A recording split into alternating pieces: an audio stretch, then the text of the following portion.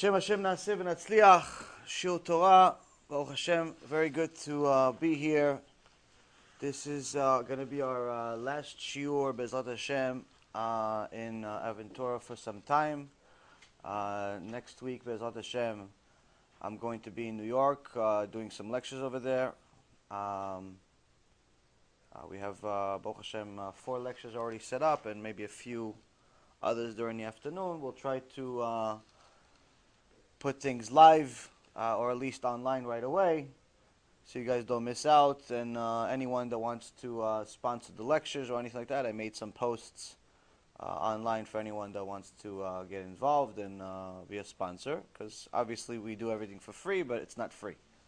As far as tonight is a special Mishnah, because just like the Mishnah we talked about, I guess a couple of months ago, a few months ago, 2-3 months ago, about Gehenom, where there is no way that you could escape it, because that's pretty much what the Mishnah talks about. In essence, this Mishnah and actually the next couple of Mishnayot also talk about some scary things. It's not going to be a shiur about Gehenom, but it is going to be a little scary, a scary reality. It is going to be a scary reality. It's not going to be the gruesome details of what we talked about in regards to Gehenom or anything like that, but anyone that understands what I'm about to say and what the Mishnah says should be scared. If not, it just means that you're spiritually dead. That's all. All it means that you're dead. You know, if let's say, for example, you pinch your friend and he doesn't feel it, you take a little pin and you stick him with it. If he still doesn't feel it, just most likely means he's dead. That's all it means. If he doesn't feel it at that point, it means his body has left the world. But unfortunately, most people are not going to be scared of this one. Most people are not going to be scared of this one at all. And the reason is because we are, unfortunately, spiritually distant from reality, and unless Hashem makes it real for many of us, myself included, it's very hard for us to feel. It's very hard for us to feel what the Torah says.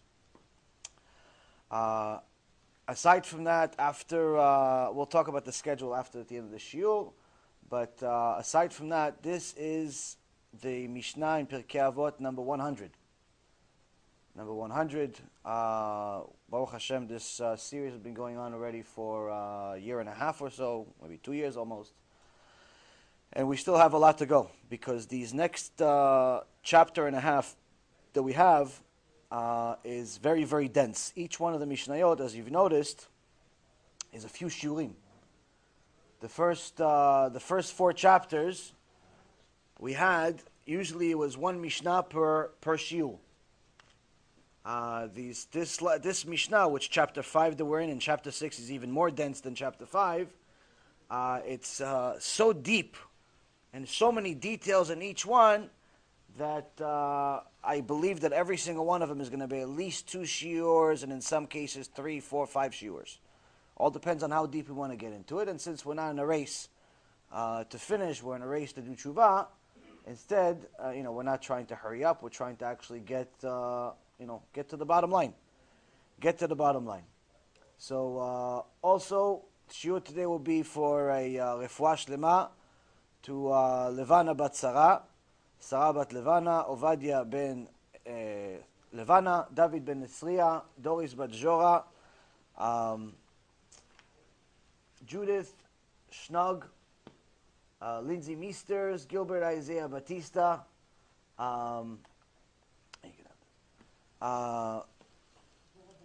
Dvorah bat Mercedes, Elisheva Chaya bat Sarah, Chava bat Chana, Baruch ben Rivka, Rav Ephraim ben Shulamit,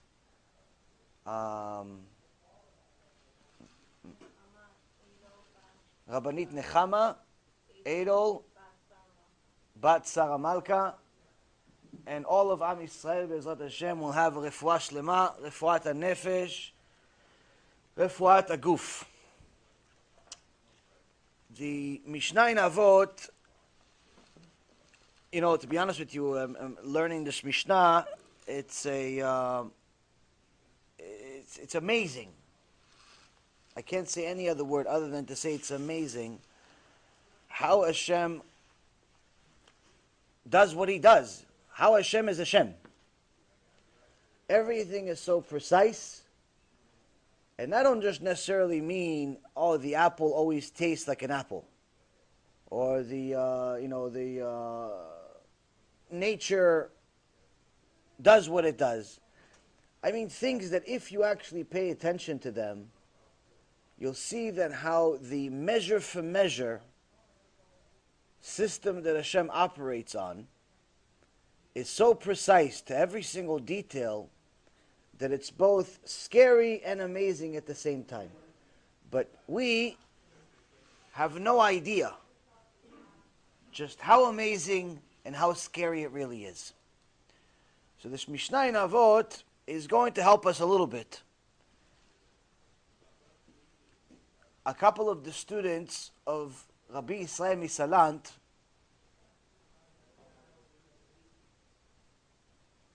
who were mamash malachim, they made a deal. They always heard their whole life from their Rebbe, Or Israel,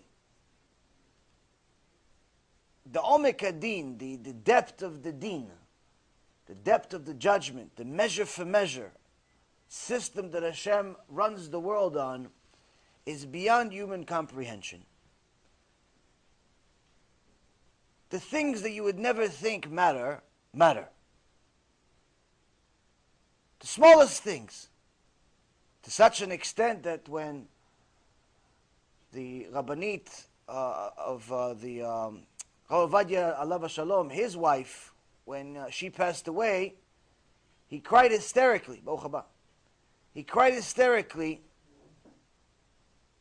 for 3 days. And everyone knew, obviously, it's his wife for many, many years. She was a Kodesh Kodeshim, his partner and everything. He said all the Torah is hers. No, but still, I mean, wasn't necessarily such a huge surprise. And it wasn't as if anyone was worried that she wasn't in a better place. To be the wife that was there from the beginning of the journey, before anyone knew there was going to be a journey, all the way until the end of living the life of the Gdol Ador, the Rabbanit of the Gdol Ador. I mean, what are you worried about? What are you crying about? So even the sons asked the Rav Ovadia, Abba, you haven't stopped crying. It's 3 days. What happened? Why? I mean, it's Pseder, we saw you love her, Pseder, but it's a little bit too much. He continued crying. And asked him again, Abba, no, tell us, no, why? What happened? He says, you have no idea what Omek Adin is. You have no idea the depth of judgment and how she's judged right now. What do you mean? She's the wife of the Gdol Ador. She's the one that was under the table, feeding the kids in hiding when the Rav Ovadia, when their whole house was just one room. One room, the whole house. No bathroom, no bedroom, no kitchen, just the whole house is 4 walls. He had to have a meeting with somebody to learn Torah with him, came to the house and started learning Torah. The guy that learned with him said the story himself. He said, he came to visit. He told me I had a question. I knew he was a Talmid Chacham. Before he became Rav Ovadia, the famous and everything. I knew he was a Talmid Chacham. I wanted to ask him a question. I came. We started learning together. And after a little while, maybe an hour into it, I started hearing a baby crying. I looked, there's nothing. There's only walls. Little do I know that the wife and children are under the table while we're studying Torah, not making a beep. So a wife like this, what are you worried about? Omek Adin. If you're worried about Omek Adin, the depth of judgment for her, what about us? That's exactly what it's. That's exactly the point, Rabotai. That's exactly the point. We have no idea what Omek Adin really is. The smallest, tiniest things that we think are nothing can make a world of difference, both on the good and the bad side. Hashem Erachem. The Talmidim of Or Israel, the Rabbi Israel Misalant, made a deal with each other after years and years of learning MUSSAR, working on their midot, and literally becoming angels walking on earth. They said to each other, whoever dies first, come back to the one that's still alive as soon as possible, to at least let the other one know how they're judging over there. Like, if we still have time, we still have, listen, if we're doing something wrong, at least give me a chance. Whoever survives, gives the one that survives a chance to do tshuva. What tshuva? What tshuva? They're the angels, these people. But they understood. So after some time, one of them dies, but he doesn't come back to him in a dream. Not for a month, not for 2 months, not for 3 months. Almost a year passes. 11 months exactly pass. And he comes to him in a dream. Immediately he said, no, why it take you so long? Because I couldn't come. Why? Why couldn't you come? Because I've been in trial. Trial, there's a person that's Kodesh Kodeshim, Sefer Torah. He says, I've been on trial. I couldn't leave the trial. So tell me, what happened? Tachlis, tell me the bottom line. He says, I'm not allowed to say much to you. Not allowed to say much to you. Doing good. But it's one thing I am allowed to tell you. What? We have no idea what Omek Adin is. We have no idea how deep the judgment really is. What the measure for measure is, and how in Shemaim they literally look at even a basic conversation between you and your wife of how many words you use to tell her to go buy something from the store even.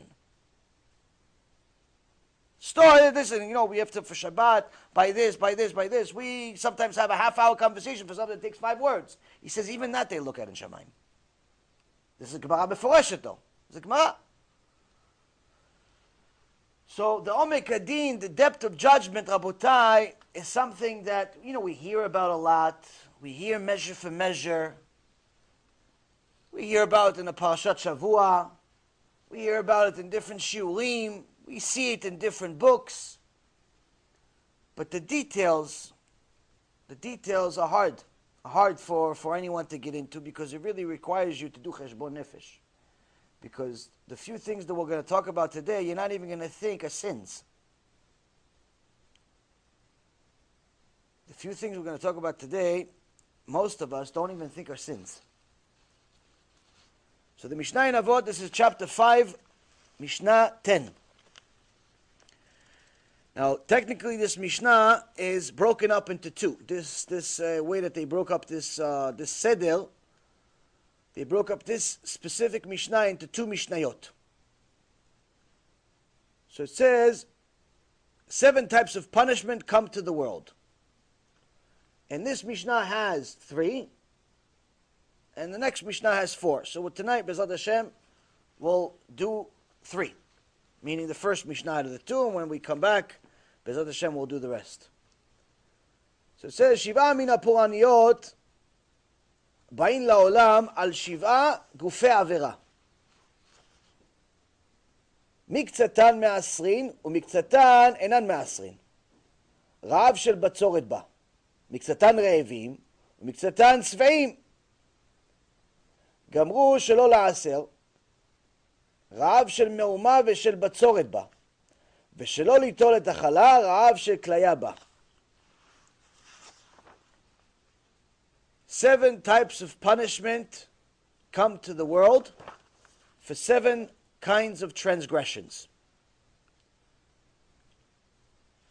Really, gufei avera that it uses in Hebrew, Rashi says the literal translation of it is not transgressions, but rather severe sins.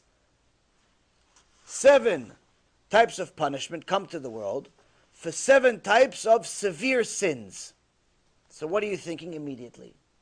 You think Chilul Shabbat, Chilul Hashem, all those big things. They're in here. They're in here. But the initial ones you're never going to think are in here. So these are the first three of those sins that bring disaster to the world. A, first one, if some people give ma'aseh and some people don't. Famine is caused by lack of rain, and lack of rain ensues. Some go hungry, and some are satisfied. We see here the midah keneged midah, the measure for measure. Some people give ma'aseh, the tithe, and some people don't. This causes famine to the extent where the rain is disproportionate. Some people have parnasah and some people don't have parnasah. It's a class warfare. You're either rich or poor. There's no middle class, in so many words.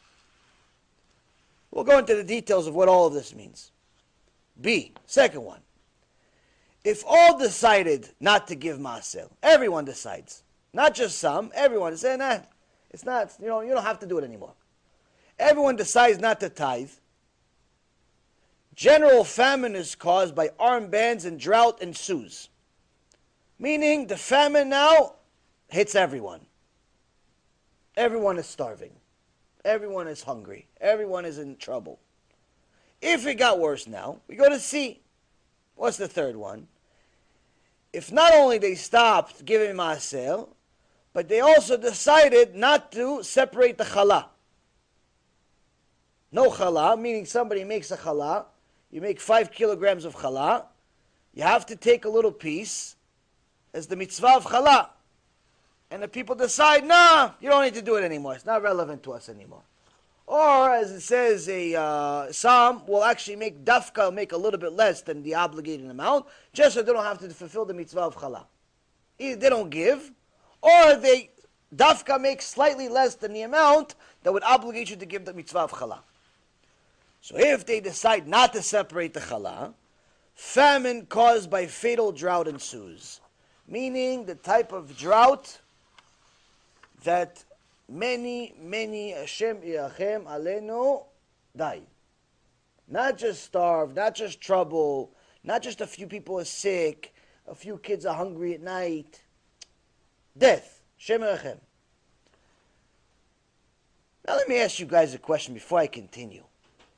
I mentioned Maaser, and I mentioned mitzvah of challah.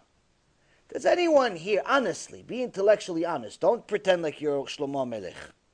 Does anyone here even consider it a sin, bichlal, not to give maaser? Not to do the mitzvah of challah? Exactly. Based on halacha, these are mitzvot from the Torah. But we didn't think it's to such an extent that's going to bring drought to the whole world. It's going to, Hashem, people are going to die. Okay, Hashem, take it easy. Why are you so uptight? You know what's going on here? Why is such a big deal? And that's why MUSSAR is so critical for each one of us to learn on a day-to-day basis, especially the root of it. Because the only way we're going to have even a remote chance of understanding what measure for measure really means. The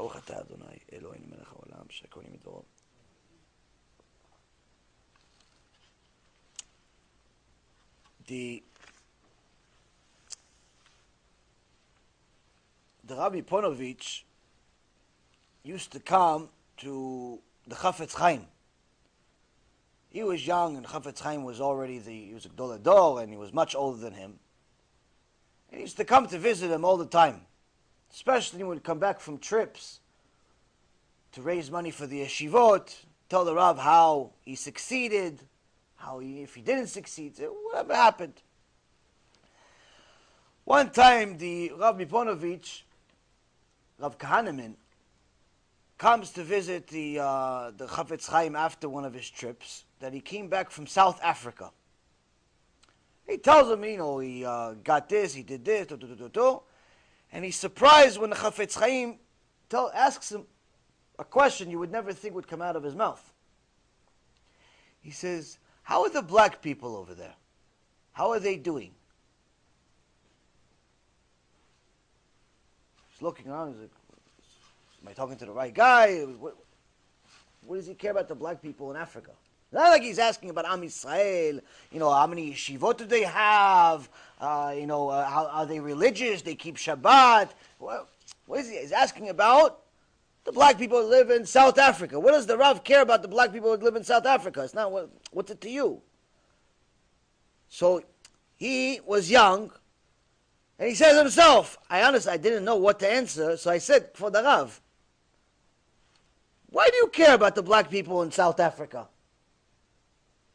And Chafetz Chaim tells him, no, I heard they're mistreated over there. And there's a lot of persecution against the black people in South Africa. If it's true, you should know this is a warning to Am Yisrael. Why?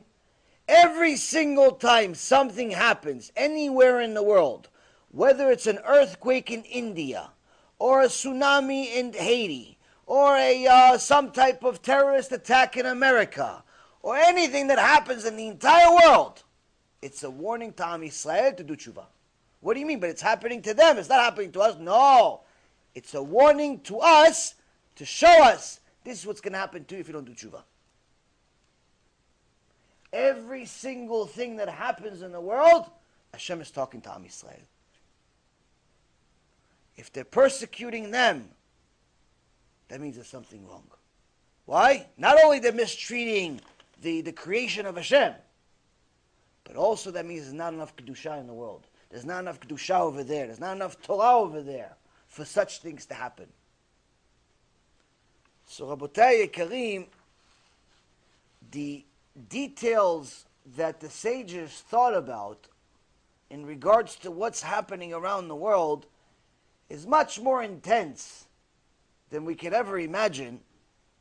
They didn't ask about what's happening in the news because they cared about who won the election, where the economy is going, and who is the new billionaire in the Forbes 500. No. For them, they knew that everything connected to the bottom line. What's the bottom line? Am Yisrael. And all of us that are sleeping while we're awake, thinking that, as long as I do tshuva, as long as I keep Shabbat, as long as my wife is nice to me, my husband's nice to me, the kids go to school, everything's okay, Baruch Hashem, everything's okay. No, my friends. Kol Yisrael Aravim Zeh Lazeh, that means everyone in Israel is responsible for each other, but that also means responsible for each other in a sense that you let each other know what's happening everywhere. Hey, over here in France, we have some serious problems. The Muslims have taken over. They've pretty much become the majority. Let Am Yisrael know there's not enough Torah in the world. What do you mean? But it's you in France. Leave France. Go to England. Go to Israel. Go to America. Go to Australia. Go somewhere else. No. You don't understand. It has nothing to do with France. It has nothing to do with England or with Europe or with America or with anything. The fact that there is Jews suffering anywhere in the world, that means Jews somewhere else are not doing good. Jews somewhere else are not doing good. It's not just them. It's also Jews somewhere else. So now that we understand that the world is not hefker, it's not just live your life, do your thing, enjoy yourself, and look forward for Olam Haba, we realize the details are a little bit scarier than that. A little scarier than that.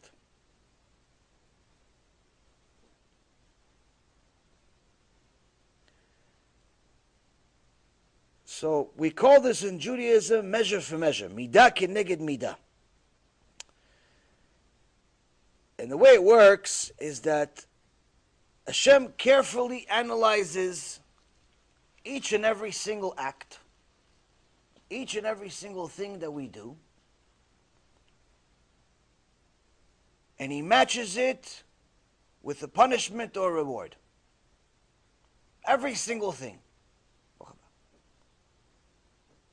Every single act receives either a reward or punishment.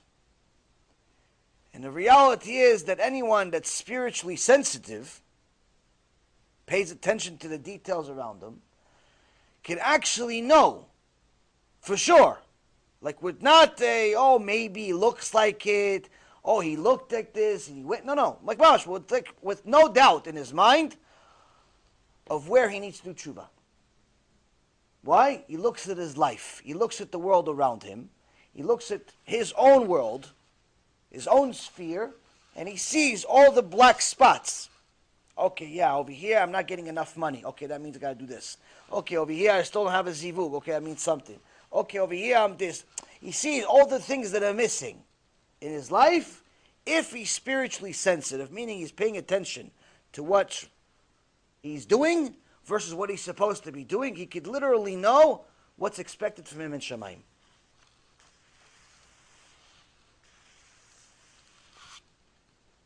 Now, the problem for most of us is that we don't view punishment as punishment. We view it as nature. Most of the punishment that comes down to the world looks like nature. It looks like it's something that's a happenstance. It just happened to be that way.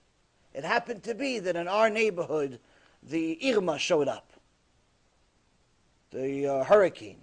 It happened to be that the economy dropped 30% in our local community. It happened to be that there was a missionary that came to the community. It happened to be that the richest guy in town, there used to be a big gvir and give to all of the all of the places, all of a sudden declared bankruptcy.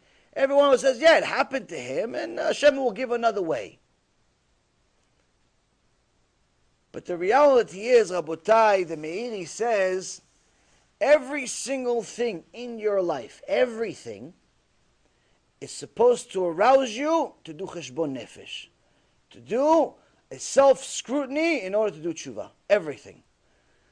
Now this can confuse us a little bit, what I just said. Why? Because Hashem told Avraham Avinu, don't look for signs. Am Yisrael is not dependent on any type of mazal or signs. And the reality is that people always look for signs.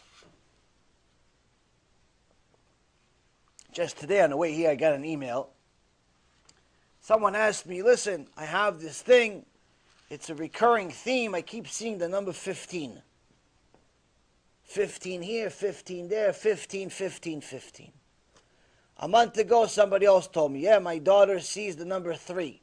Number 3 here and the number 3 there, 3, 3, 3 everywhere. Another one told me, I saw a bird. And I never see this bird. And everyone looks for all these unusual, they see things and they believe, this has to mean something. Now, technically, everything means something, but this is not what we mean by signs that are permissible. What they're doing as far as the 3s and the 15s and the birds and the cats and all of that stuff, that's forbidden. You're not allowed to look for signs like that. Oh, the sky looked this way, the sky looked that way. Those are signs, that's magic tricks. That's not what we're talking about. We're talking about things that are obvious. Meaning, things that are not, maybe it means something or maybe it doesn't. No. What the sages are trying to explain to us is that there are things that are definitive, meaning they happened. A stock market crash happened. A real estate crash happened. A cryptocurrency crash happened. All of these things happened. Whatever that happened. Someone died, happened. Whatever event happened. That, you have to see what it means. It's not up to debate whether it happened or it didn't. The crash happened. The loss happened. The death happened. The sickness happened. The divorce happened. The kids off the there happened. Whatever disaster, whatever, anything. It happened. It's a verifiable happening. Now you have to find out what it means. How does it relate to you? Not, listen, the bird flew north instead of south. What does it say in the Torah? No, this is things that you're looking for magic tricks. Magic tricks, Las Vegas, not here. We are looking for things that are obvious. You're not making enough money, something's happening. Your wife all of a sudden doesn't want to pay attention to you, something's happening. Even worse, your wife tells you, go fly a kite. I don't want to talk to you. How long? The rest of the week. Something happened. Oh yeah, it's because I wasn't nice to her. No. That too, but that's not the reason. Now, the naysayers, the kufrim, the heretics, the reshaim, the Erev Rav, hate this type of shiur. Why? Because they believe in a Care Bear God. Not just Care Bear rabbis, they believe in a Care Bear God that's not the God of Israel. They believe that everything is good and nothing bad happens, and anything that bad happens, it's the Satan, it's some outside force, it's something else. Hashem only gives good. This, by the way, is kfirah. This is heresy. And this Mishnah that was put together by the holiest of holy, our sages, our chachamim, all the way from the first Mishnah from Moshe Rabbeinu in Mount Sinai, all the way to here. These are Tanaim, these are Kodesh Kodeshim. These are not like a local rabbi that just got a smicha 3 weeks ago. These are people who are able to revive the dead. This is a Mishnah. This precedes the Gemara. This is our oral Torah. So it's not an opinion. It's facts. And we'll provide you more information about it. But here they're telling us something that all of the kufrim, the heretics, the Erev Rav, and all the Reshaim in the world hate to hear. Things happen for a reason. Especially punishment. If you see someone getting a divorce, it's not just because they didn't get along. If you see someone die, it's not just because the guy was driving drunk. If you see somebody lose all their money, it's not just because it's a bad investment. If you see there's a hurricane or some type of natural disaster, it's not just because nature did its thing. In fact, thinking any of that is 100% kfirah in Hashem. It's heresy in Hashem. And this Mishnah will tell us the details. And the Gemara that will support it and other things that we'll talk about will show you exactly what the Torah says. Not just that things happen, because we don't need the Torah that tells us that things happen. We just look at the world, we see things happen. It'll tell you exactly why. Exactly why these things happen. So first it says,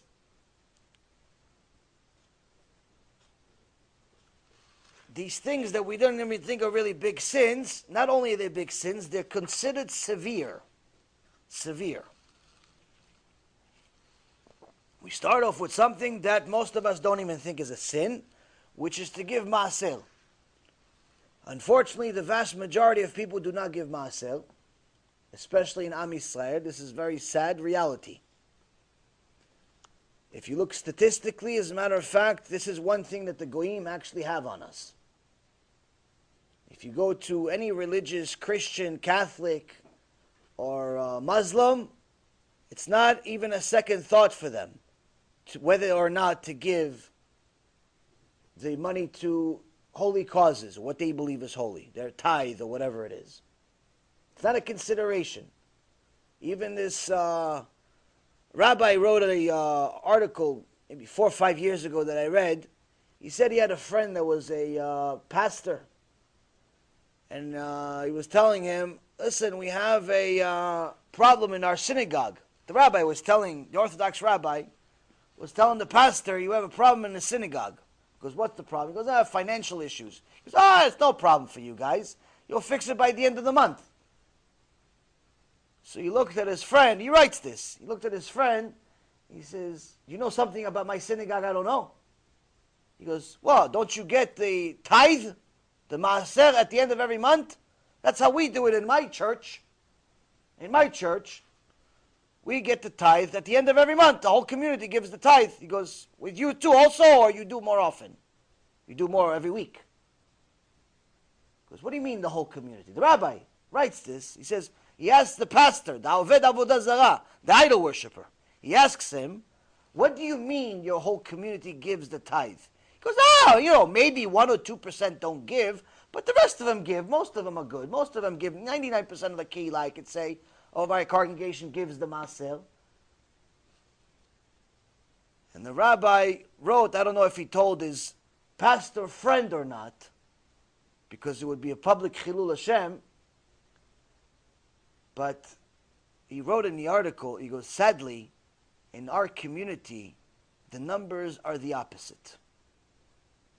In our community, 2%. If 2% of the community give maaser, we're doing great. And 98% don't give. This, Rabotai, is a reality everywhere. This is not just in his community or in the it's everywhere. And in reality, in most cases, it's even worse numbers than that. Most people do not think that giving maaser is something that is you have to do. Maybe you should do it only when you're a millionaire. Maybe you should do it when only you have extra money. Maybe you should do it if you're really a tzaddik. Maybe all these different reasons. And when times are tough, the first thing that we stop doing is we stop giving. There were several people that didn't really like being Jewish that were coming up from Europe, moving to America. This is a few generations ago. And the story goes that on the way to the United States, there was a little bit of a wind, turbulence on the ship. And when they got to the United States, the rabbi asked them, what, they don't have tefillin in your country that you came from? They don't have tzitziot, they don't have kippah, nothing? You guys came all the way to America with nothing? Because no, we had it. We had it. Oh, so why didn't you bring it? What, you didn't bring your luggage? You didn't bring clothes? Because no, we brought the clothes. So what happened? Because no, there was a lot of turbulence on the way here. And the captain of the ship said, throw out all your extras. Throw out all your extras to save our lives. So we thought it's pikuach nefesh. We thought it's pikuach nefesh, so we threw out our tefillin. We threw out our kippot. We threw out our tzitzit. We threw out our books. And the Rav said to them, no, my friends. You didn't throw it out because of the wind. You didn't throw it out because the captain said, and you didn't throw it out because of the turbulence. You threw it out because simply you were looking for an excuse not to be Jewish. You were looking for a reason the whole time. And as soon as the door opened, this works out for me. This works out for me. The whole time you were looking not to be Jewish. Why? Because the reality is, why didn't you throw something else? Why didn't you throw out your clothes? Why didn't you throw out your shoes? Why don't you throw out all the other things you have? Why don't you throw out the gold bars? Why don't you throw out everything else? Why? Because you thought that everything else will save you while the Torah is holding you back. But in reality, the only thing that saved you is what you threw out. And this is, unfortunately, in many cases, you ask people, how are they doing? And they always complain, regardless of how much money they make. And the reason why is because if you come from a religious position, they immediately think you want money. And in many cases, religious people do want money for their congregations, for their yeshivot, for their books, for different causes. If they're not going to do it, who's going to do it? But immediately people complain, and the reason why, it's a tough year this year, I'm not making enough money, I only made $1 million this year, I only made $100,000 this year, I only made $30,000 this year, I only made whatever I made. Everybody's only. It's always only whatever the amount follows. Only $1 billion. Only $1 million. Only 10,000. It's always only. Doesn't matter what the amount is. It's like a given. And the reality is that first thing that this only mentality does, as soon as he feels this pressure that he's only making a certain amount, the first thing he stops doing is he stops giving maaser. He stops giving tzedakah.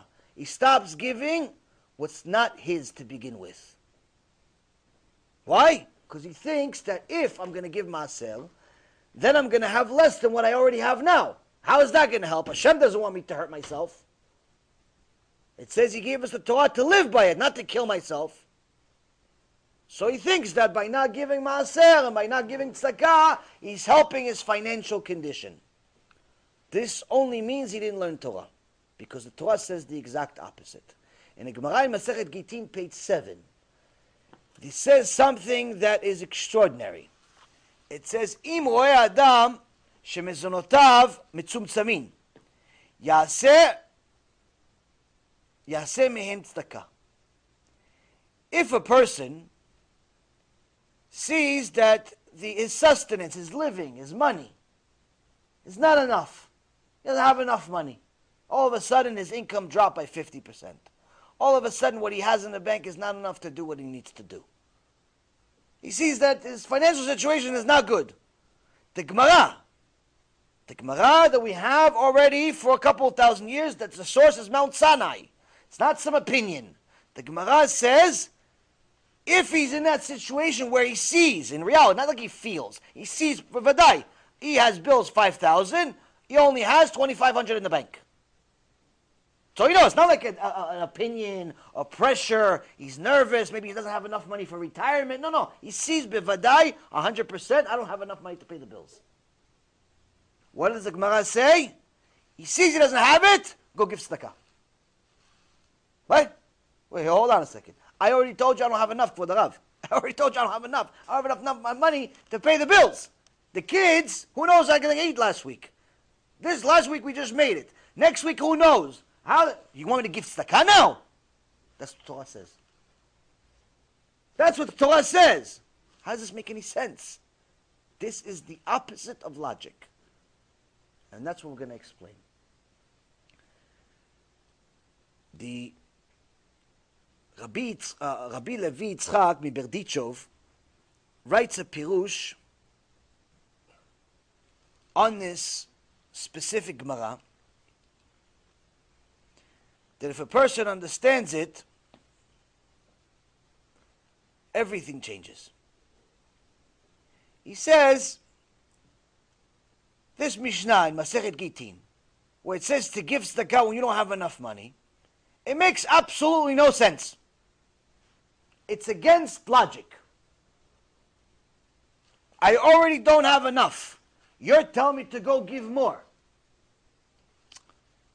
I have $5,000 in bills a month. My bank account shows 2,500. Alvai, 2,500. It says 2,500. I'm short 50%. You're saying, oh, you're short? Good. Go give tzedakah. It doesn't make rational sense. And Rabbi Yitzchak Miberdichov says, Bidiyuk. That's it. That's the point. Because it doesn't make sense, that's what makes sense. When it comes to maaser, when it comes to giving, there's no logic that you use, and you're not even allowed to use it. You're not allowed to use your logic when you're giving tzedakah or maaser.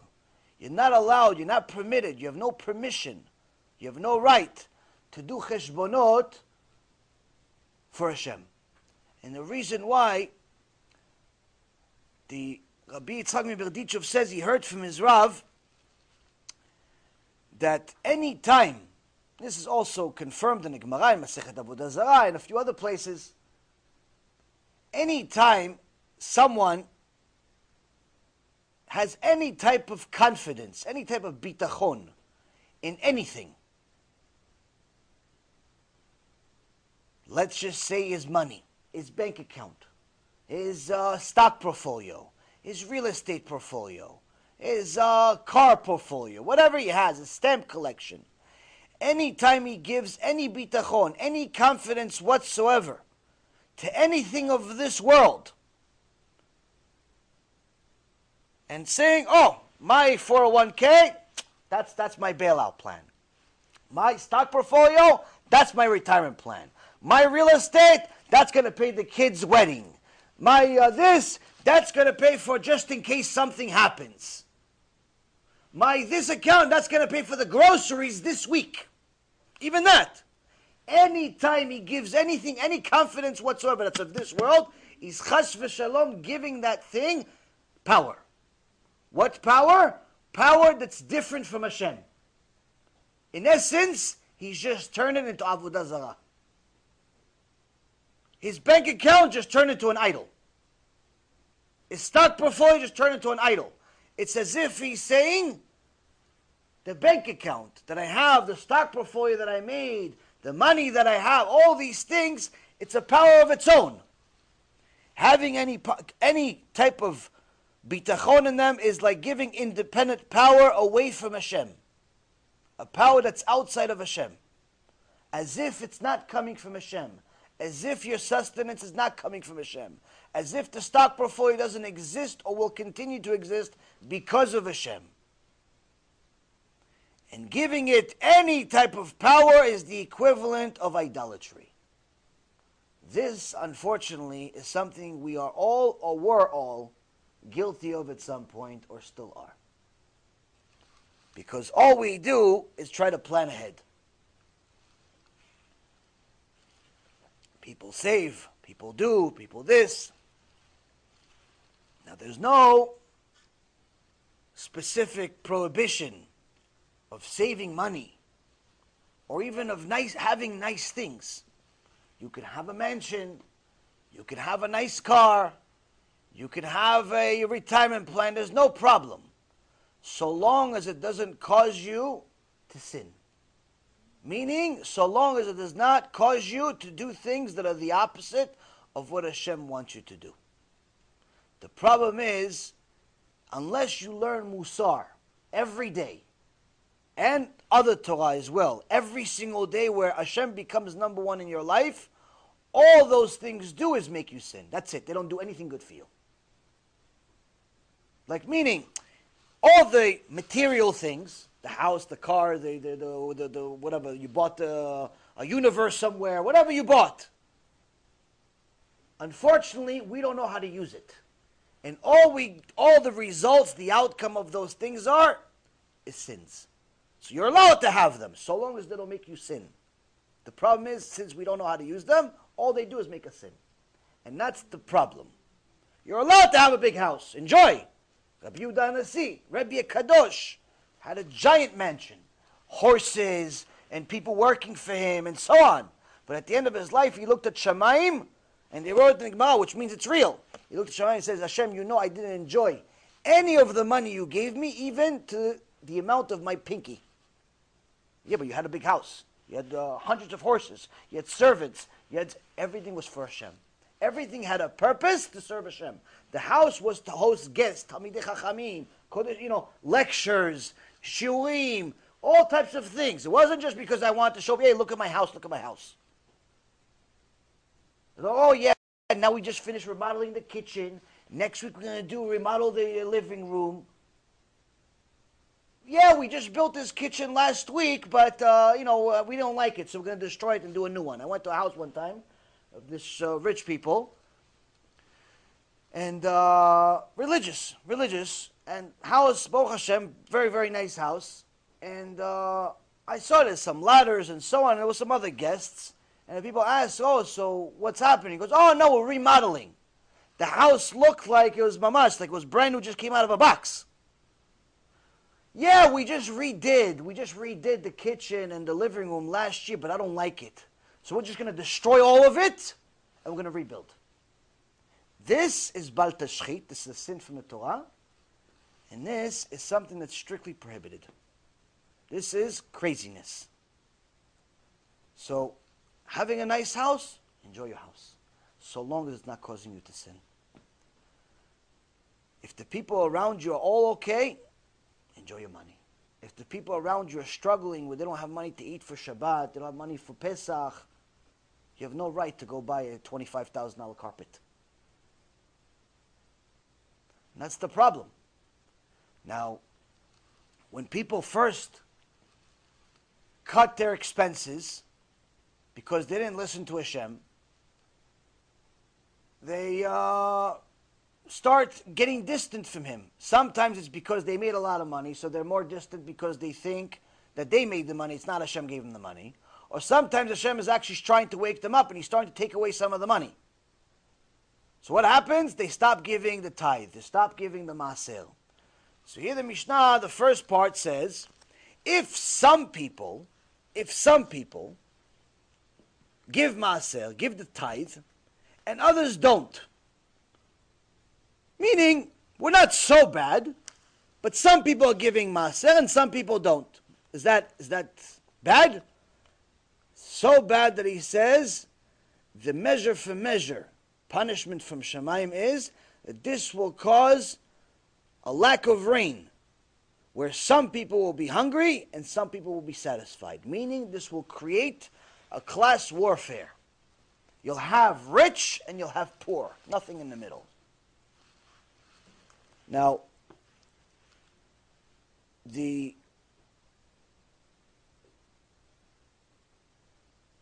Midrash Shmuel says, what does it mean when it says Gufei Avera? This big sin that Rashi says this is a giant sin. It's not just it's a little sin that you made a mistake. What does it mean? The Midrash Shmuel says Gufei Avera means that when people make these sins, they're creating gufim. What gufim? They're creating bodies. What bodies? They're creating demons. They're creating the bodies of evil angels that are coming into being and are going to prosecute them and are going to punish them.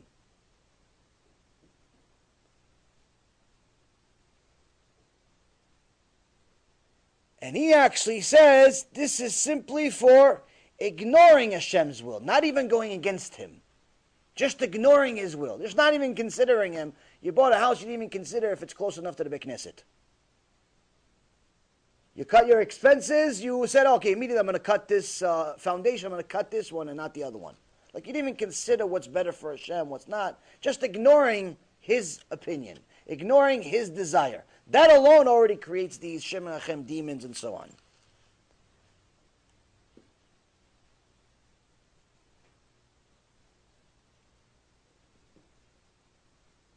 Now the Be'er Avot says this Gufei Averot is even worse.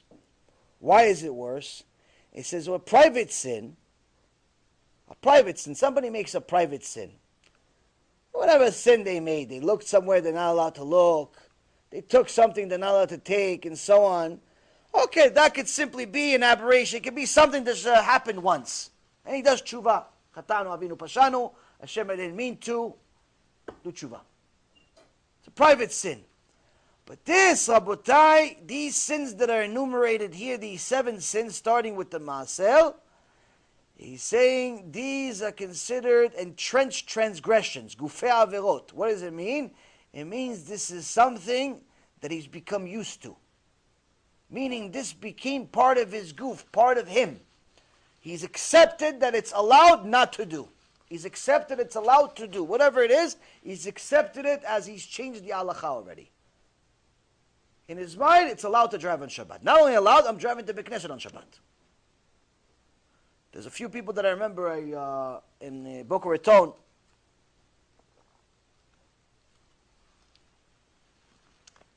And I would see them in the Beit Knesset, and they looked like any normal Jew. And then I would see, I would see them sometimes in prayer, if they were at Netz, at the early minyan, sometimes a different minyanim. But then usually on Shabbat, if I would go to Netz, I would see them. But if I go to the later minyan, I would never see them. They would always, meaning these people always went to the early minyan. 6 o'clock in the morning, they go into the minyan. Now one time, I'm going to the Beit Knesset when they were leaving. Because they finished, they went to the Netz, and I was going to the 8 o'clock minyan. And I see these people are leaving the Beit Knesset, and they have their tzitzit, they have everything. They just left. They went to Beit Knesset on Shabbat at 6 o'clock in the morning. I was still in my third dream. They were in Beit Knesset praying, Baruch Hashem, right? It's a great thing. And so I'm walking, and they're walking the opposite way. I'm going to the Beit Knesset, they're going the other one. And in between us, there's a parking lot. And I see that I'm going and I'm saying, oh, Shabbat Shalom. And they're saying, oh, Shabbat Shalom. And they take a heavy left to the parking lot to go get their car and drive out. Drive on Shabbat back home. But they went to Beit Knesset on Shabbat at 6 o'clock in the morning. But they went driving. Why? In their mind, it's allowed. In their mind, it's mitzvah. This is Gufei Avera. This is something where somebody has literally accepted the law to such an extent, accepted the sin to such an extent that it became the law. It became part of them. And unfortunately, many, many people in the United States are like this. They go to Beit Knesset driving, and they don't have even the slightest remorse. They go to Beit Knesset on Shabbat driving, they don't have the slightest remorse. They'll pull up right in front of the Beit Knesset. They'll even say hello to the rabbi, hello to everybody, Shabbat Shalom, Shabbat Mevorach, on Yom Kippur, on Shabbat, on Yom Tov. It doesn't make a difference. You ask them, why are you driving? You're not allowed to drive. What do you mean? You know how far I live? Like, they look at you like there's something wrong with you. What do you mean? How do you expect me to get here if I don't drive? I live 20-minute drive from here. Don't come. Because what do you mean? How am I going to pray then? Pray at home. Move. Whatever. Do something. You can't drive. No, you're wrong. You must be something wrong with you. Did you ever read what you said? No, I didn't read it. The rabbi never said anything to me, so I figured it's allowed. I've been doing it for 20 years already. This, Hashem Yerachem Rabotai, is something that is very, very difficult.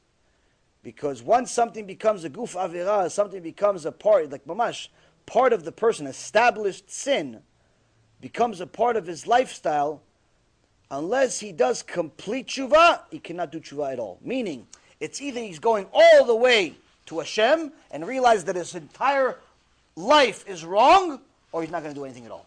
Nothing in the middle. It's either you're going all the way, you're becoming a little Moshe Rabbeinu, a little Sarah Imenu, or you're staying Yerovam. You're staying Esav. You're staying whatever you are, with the belief that you are Yaakov Avinu, though. And that's the problem. That's a very, very serious problem. So now, it says, if some people give the maaser and some don't, there's going to be a very serious punishment. So what's the details of this punishment? He goes, there's going to be class warfare, where there's going to be rain in some places and not rain in other places. So first and foremost, it says, Rashi says, this means that there's going to be an enormous amount of inflation. Inflation meaning the price rises. Everybody's feeling pressure. But the poor feel much more suffering than the rich. The Rambam and Rabbeinu Yonah say that this type of selective giving, where some people they give, some people don't give, God will also respond with his own sporadic giving. Meaning, to some people he's going to give, to some people he's not going to give. Some of you give, some of you don't give. Hashem is some going to give, some not going to give. Midah keneged midah, measure for measure. Some rain will fall in certain places, and none will fall in other places.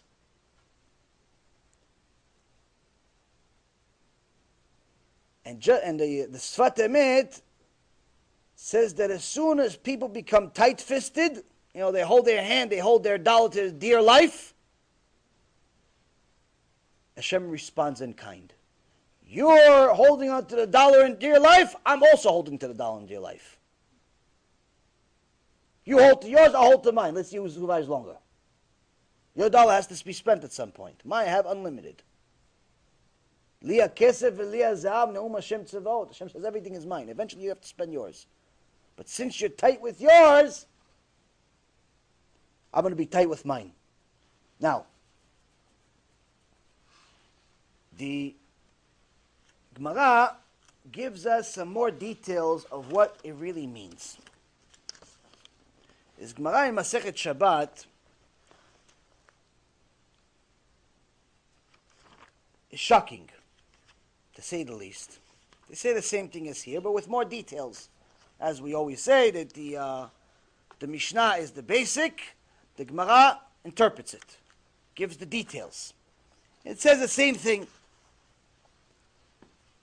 So, a lot of us think that certain things are simply not sins. Certain things that we can do or not do are just simply not sins at all. And the Gemara says we have to think twice before we say such things. This is... No, this is something else. Okay, don't want to miss.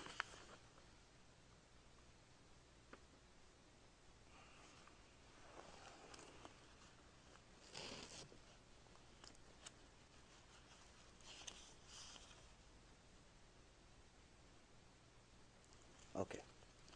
So first and foremost, the Gemara Masechet Shabbat, page 32a,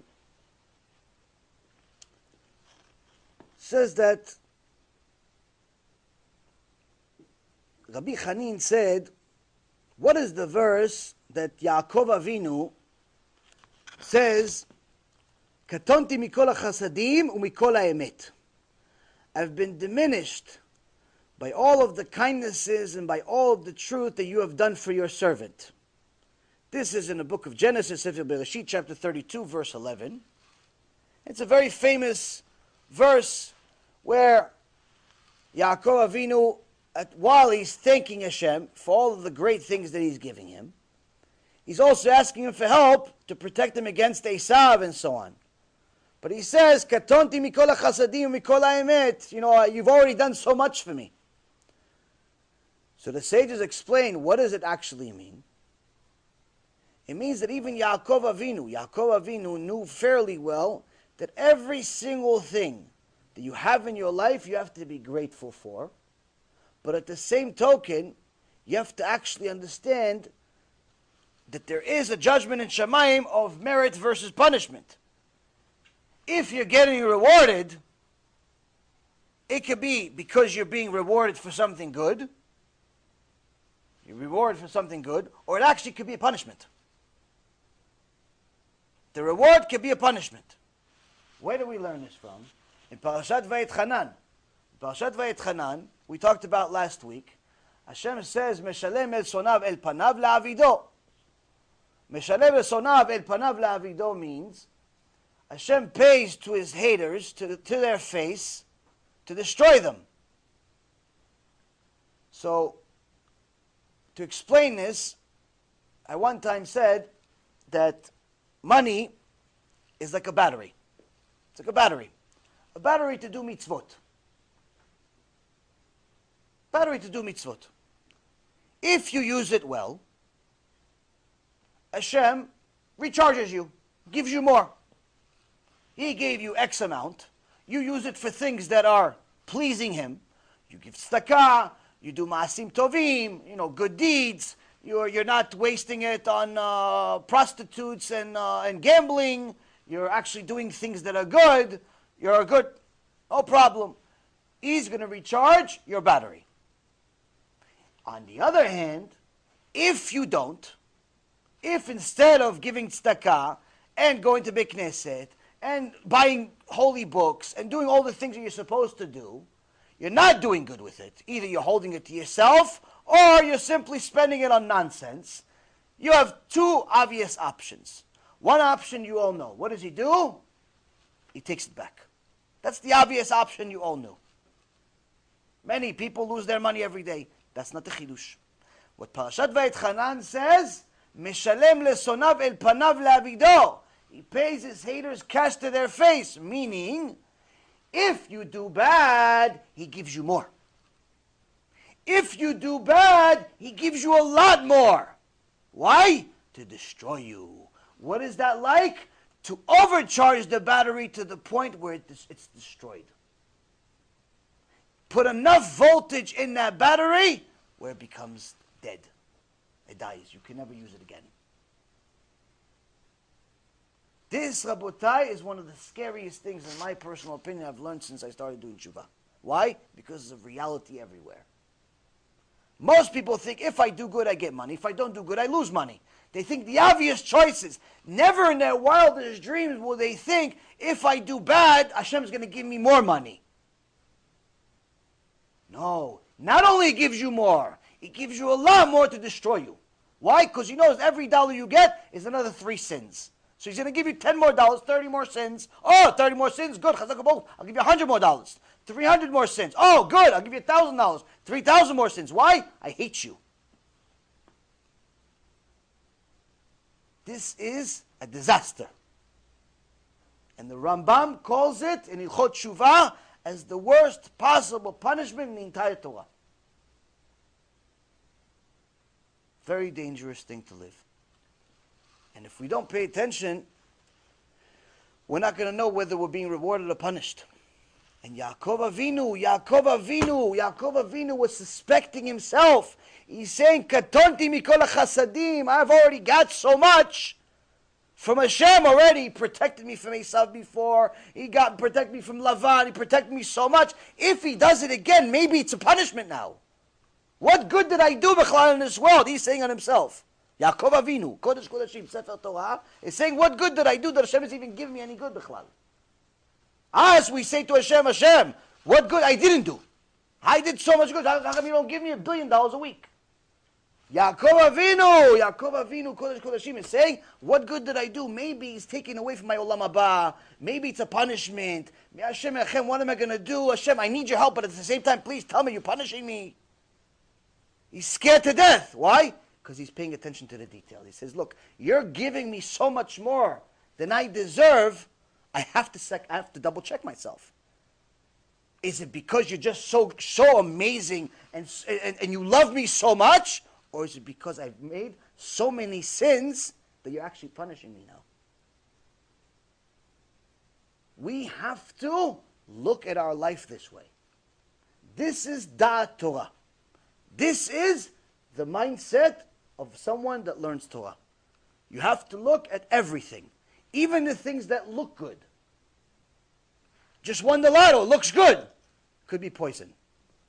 Just got a new contract, looks good. Could be poison. Just lost money, looks bad. Could be a reward. Why? He's trying to save you from yourself. This is how you have to look at things. Deep. First we have to learn it, then we have to do it. We're starting with the learning. Now, the Gemara says, on page 30, this was on 32b, continues on 32b.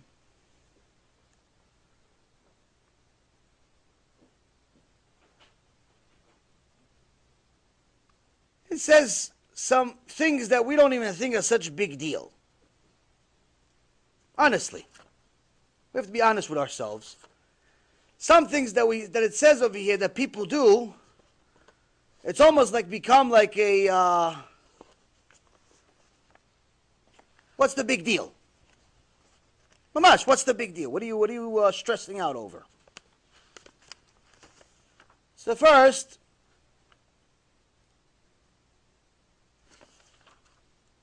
Rabbi Natan says that how could a person, Shem Yerachem, suffer the disaster of losing his wife and kids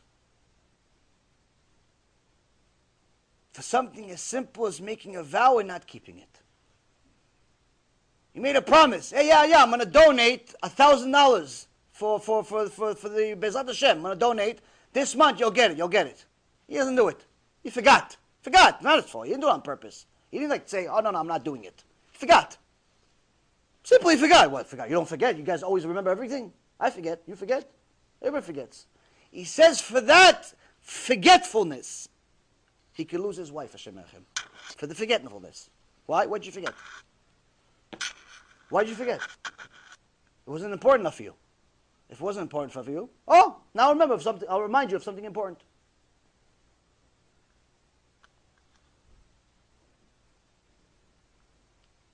And where did they get it from? This is in Proverbs 22:27. Al titen et picha lechati et besarecha. Do not allow your mouth to cause your flesh to sin. Shlomo HaMelech taught us this. So it's not like this is opinions of the Chachamim. This is all sourced from the Torah. For simply making a vow and not keeping it. You told somebody, listen, what do you need? You need a partner? Okay, I'm in. And then a week later, he comes to your person, I need the money for the deal. Oh, no. I'm not doing it. What do you mean? But you gave me your word. I already started planning. Based on your word that you're in. No. Sorry. Got to find somebody else. Oh, I find somebody else? Okay, you'll have to find somebody else too. You'll have to find a new wife. You'll have to find new kids. This is not scary. Any mother that has a brain is right now starting to cry. Why? Just to double check everything her husband says. Don't make promises you can't keep. And if you make a promise, deliver immediately. Chas v'shalom, you'll forget. Chas v'shalom, you'll forget. What's the source? Yaakov Avinu. Yaakov Avinu, Rabotai Yekarim, Hashem told him, Yaakov, when are you going to go back to see your father Yitzchak? When? What do you mean? I'm hiding from Esav. I'm at Lavan's place. I'm losing it. You left your father's house. Good. You got married. Good. You came back. Good. But now, when you met Esav, you said hello, hello, and then you left it the same day. You went somewhere else. You didn't go directly to your father's house. For a long time, you went somewhere else. If you don't deliver on the promise to go back to your father's house, you're no different than Esav, he tells him. You're no different than Esav. Why? He makes promises all the time and doesn't keep them. Tomorrow I'm going to go to Minyan. He doesn't go. Tomorrow I'm going to do tshuva. He doesn't do. Tomorrow I'm going to give. He doesn't give. Every day he makes promises that we call empty promises.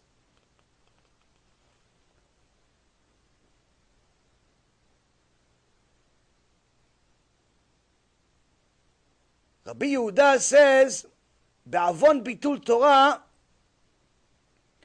for the sin of neglecting Torah study, children can die.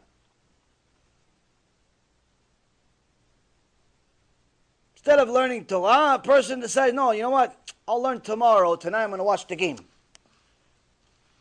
Serious problem. Now, here's something that most people don't even think is a sin.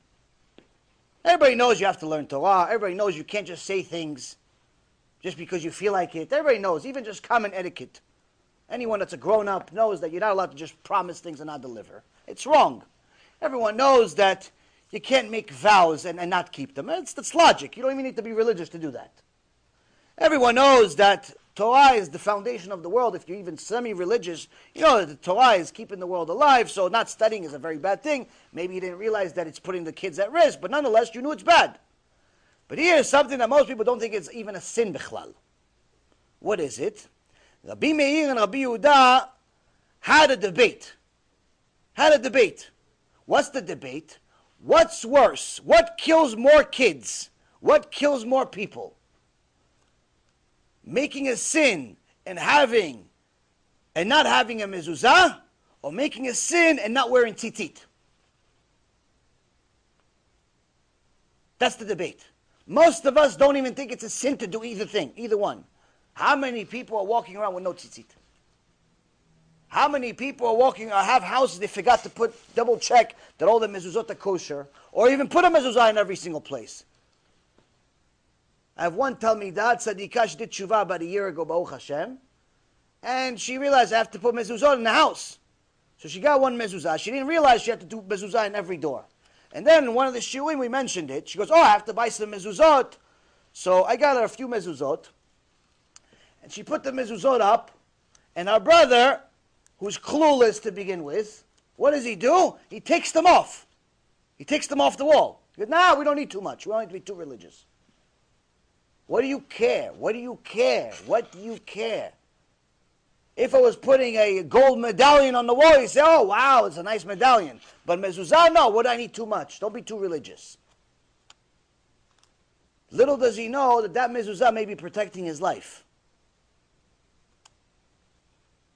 A person will tell you, yeah, but listen, the mitzvah of tzitzit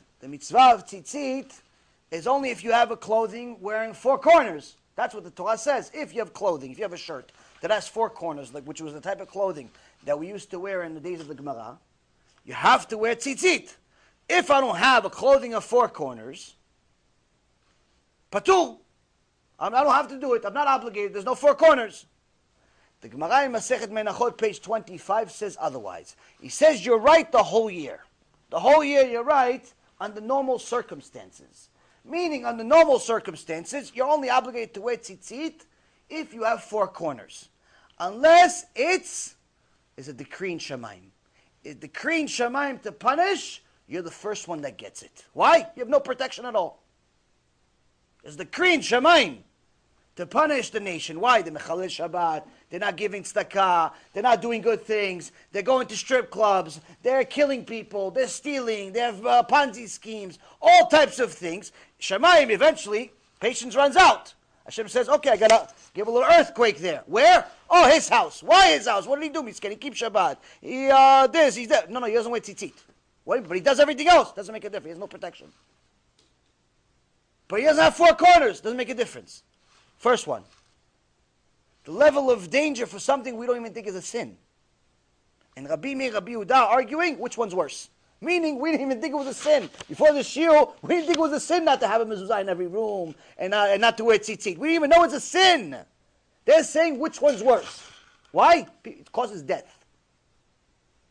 That's omik hadin. That's the depth of judgment. Continues.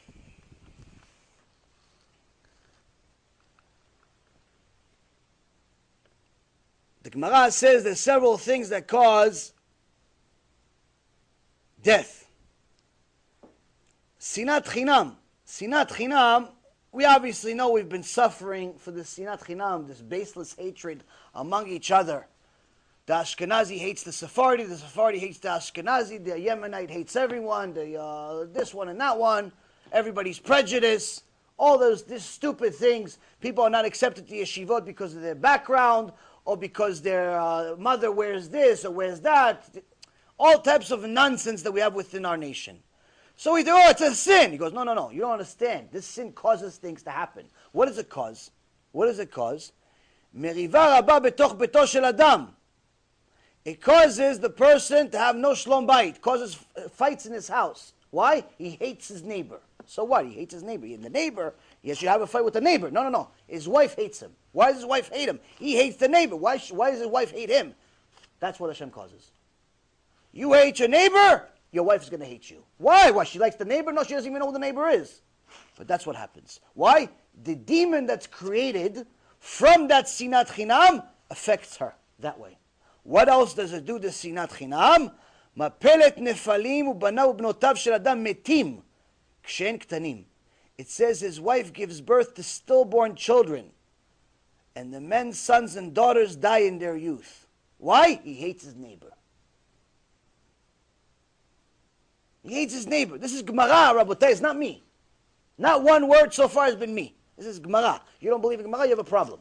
You're a kofer gamur. You don't believe in Judaism. This is Gemara.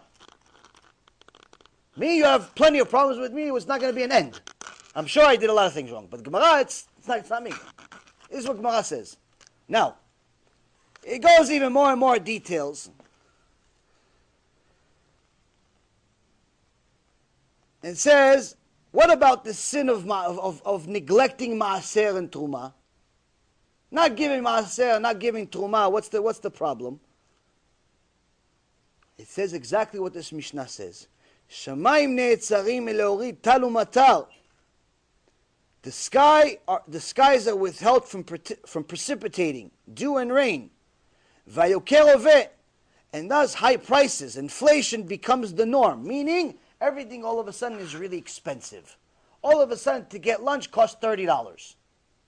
It's lunch, Ribono Shel Olam. It should be $2, $3 to eat lunch. Everybody needs to eat lunch. It should be cheap. It should be based on supply and demand. There's a lot of demand. There is a lot of supply. It should be, the two should match. Should be fine. It shouldn't cost $30 to get a burger. People don't give maaser, inflation becomes the norm. Yeshiva shouldn't be more expensive than your mortgage. It shouldn't be more expensive than your mortgage to send your kids to religious school. If anything, it should pay you. In this world, to send your kid to yeshiva you're like Moshe Rabbeinu. Why? You're surrounded by goyim. You're surrounded by people who don't believe in anything. You actually chose to be a Jew and send your kids to religious school. They should reward you for it. What? People don't go to school. Why? They don't have any money. Why? It costs $1,000 a month to go to a decent yeshiva. And by decent, I don't mean like the teachers are great, Rabbi Akiva, Tosfot. No, I'm talking about decent, but it has 4 walls and air conditioner. 4 walls and air conditioner, even if Amalek is a teacher, $1,000 a month. And some of these places have Amalek as a teacher. They do all types of strange, unusual things. Yes. So now, inflation becomes the norm as a punishment for not giving maaser. Next it says, profits are lost. You had X amount of money you made in your business, in your portfolio, into whatever. You don't want to give maaser? Okay, no problem. That profit that you had, the $1 million you made last year, okay, next year you're not going to have it. What do you mean? But I already planned my life as if I'm going to have it forever. Oh, good for you. You'll have debt now. Anyone that ever had any money knows how severe this punishment is. If you never had that kind of money, which means you never planned like that. You never planned for a life that's always going to be rich. You don't understand what I'm saying so far. Why? Because to say, listen, I'm used to being rich, and now all of a sudden you're poor, anyone that's ever lost money would say it was better off not to ever be rich. It was better off to never be rich than to be rich and lose it. Why? Because you've already planned your life mentally as if you're going to have it. You've already planned your life mentally and financially as if you're going to have it. The house, the car, the expenses, the luxury, the mindset, the vacations, the type of clothes the kids wore, the type of shoes you wore, your expectations, your life, everything was in accordance to this lifestyle you had. Now you don't have it anymore. What are you going to do? This is why people kill themselves. This is why people kill themselves. Because their life has turned upside down. But if they learn Torah, they realize that they don't need to lose their mind or lose their life. All they need to do is tshuva. The next thing is for not giving maaser. It says people race after their livelihood but cannot attain one. As it's stated in the book of Job, chapter 24, verse 19, Tzia gam chom yigzelu mimei sheleg. The dry and warm season steal the waters of the snowy season. Sheol chatau. They have sinned to the depth. So the prophet Job says that the water, all the blessing we got from the winter, the rain and so on, when it became hot, the summer stole everything.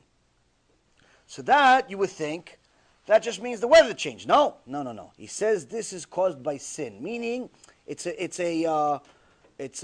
not a literal sentence.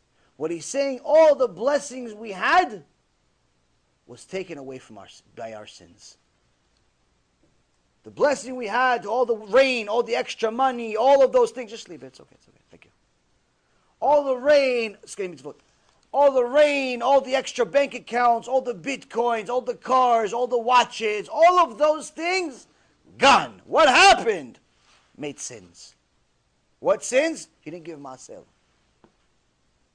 He didn't give maaser. What? It's not even a sin. It's not even you don't even have to. Some of the poskim say it's minag. According to them, it's not minag. According to Gemara, according to Mishnah, it's not minag. It's obligation. So here we see the sin is severe. It's severe.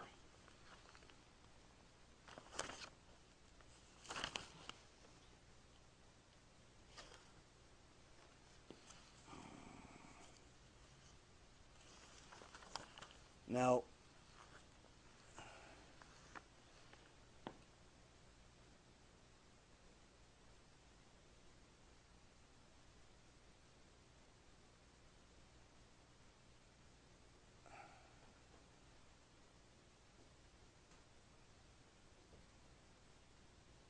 so the sages continue. It says, for the sin of robbery, locusts come forth and destroy crops. For robbery. So the Gemara asks, okay, robbery. Okay, what's robbery? What's robbery? Robbery, Rabotai, they're not talking about robbery like people go into banks and they rob the bank. Robbery, they're saying it's like the women of Mechoza. What's the women of Mechoza? The women of the Mechoza were like cows. What does it mean they were like cows? They kept eating the money, meaning they kept spending the money, and there was never enough money for Maaser. They kept buying new dresses and going out to dinners, and a new house, and a new car, and new this, and new that. There's never money for Maaser. There was never money for the yeshiva. There was never money for the kiruv. There was never money for the poor people. But for their dress, and for their dinners, and for the house, and for the jewelry, and the other dress, and all these things, always have money. But to give $100, $200, $500 for something that's actually for Hashem, I don't have any money. Times are tough. Nothing new under the sun, Rabotai. En chadash tachat hashemesh. They call this in the Gemara the women of Mechoza. Who are those women? Those women, they spent, their husbands had money, but they never had money. They had money, but they never had money. Why? They had a lot of money, but the women spent everything. The women spent everything. And he calls this robbery. That's what the Gemara calls it. He calls this robbery. What's the punishment for those women of Mechoza? You really want to know? In Parashat Bechukotai, Rabotai, it says there's several levels of punishment. Several levels of punishment for not listening to Hashem. The punishment for such things, for overspending when you have, when there's a gzerah, there's a decree from Shamayim, Hashem Erachem, some decree comes, Gog Magog, pogrom, Inquisition, Nazi, Shoah, all those things, Hashem Erachem, when that comes, those people suffer the worst. Why? They get the punishment of Vayochal al smol velo saveu. He eats the left and is still not satisfied. What does it mean he eats the left and is not satisfied? Ish besal zo'o yochelu. He's so hungry, he gets to such level of starvation that he then eats the flesh of his own arm and eventually his own children. Why? You didn't give maaser. You bought a dress instead. You went to dinner 3 times a week. For simple thing, we don't even think it's a sin. We don't even think it's a sin. To be honest with you, I was reading this myself. I've gone over this Gemara before. Still, it's every time it's a new shock. Now sometimes you tell people these things and they're shocked. I myself, I can read this 1,000 times, I'll be shocked every time. But I can tell you for sure that I'm more shocked every time than I was originally. Why? Because the more you learn, the more the Torah affects your neshama. So Rabbi Israel Misalant says in O Israel, he says, sometimes you tell people certain things, you tell them Gehinom, you tell them fire, you tell them punishment, you tell them measure for measure. They're like, yeah, it's good, it's interesting. What do you mean? Why are you not crying? Why are you not scared?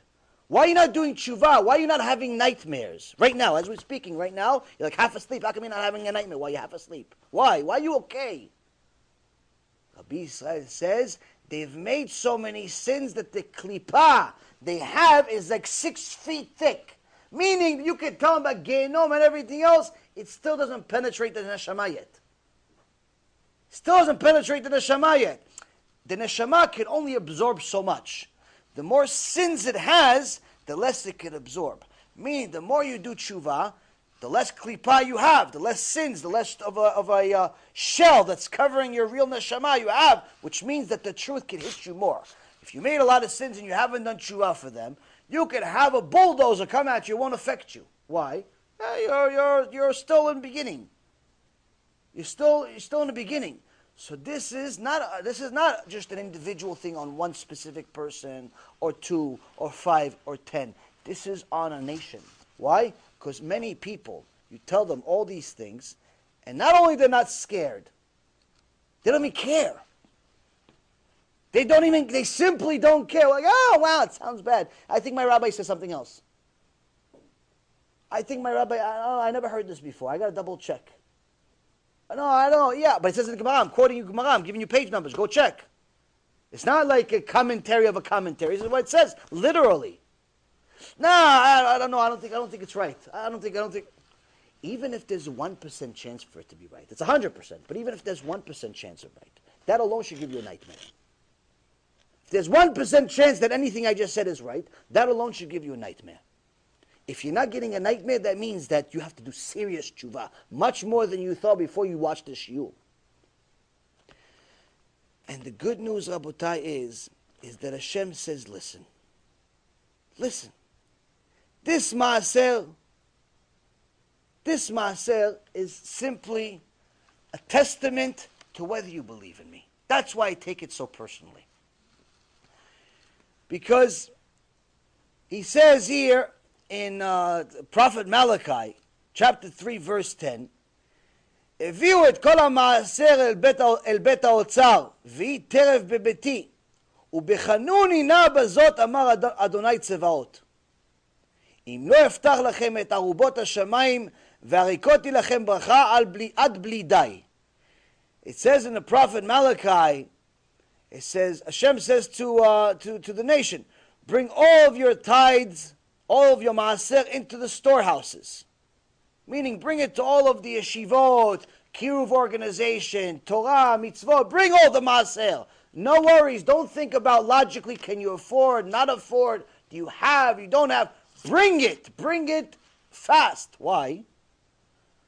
Bring it so that there may be food in my house for those who serve in the temple, meaning so that the people that are learning Torah are never lacking. The people that need to do tshuva always have the ability to do tshuva because there's videos made for them. There's buildings built for them. There's whatever is done. There's never a lacking in Torah in the world.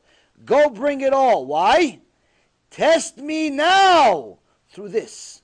This is the only thing you're allowed to test God with. Maaser. Only thing. Nothing else you're allowed to test him. You're never allowed to say, listen, God, if you're real, make a sign of some kind now. Make an earthquake. Kill this guy. Give me money. You're never allowed to test God. Never. He says here, this is the only thing you actually not only are allowed, I'm encouraging you to test me. Test me now through this, said Hashem, Master of Legions. If I will not open for you the windows of the sky and pour out blessing for you without limit. So the Gemara asks, what does it mean, ad bli dai? What does it mean without limit? What does Hashem mean without limit? Ad bli dai says, I'll give you so much in reward that you'll say enough. Dai. Dai means enough.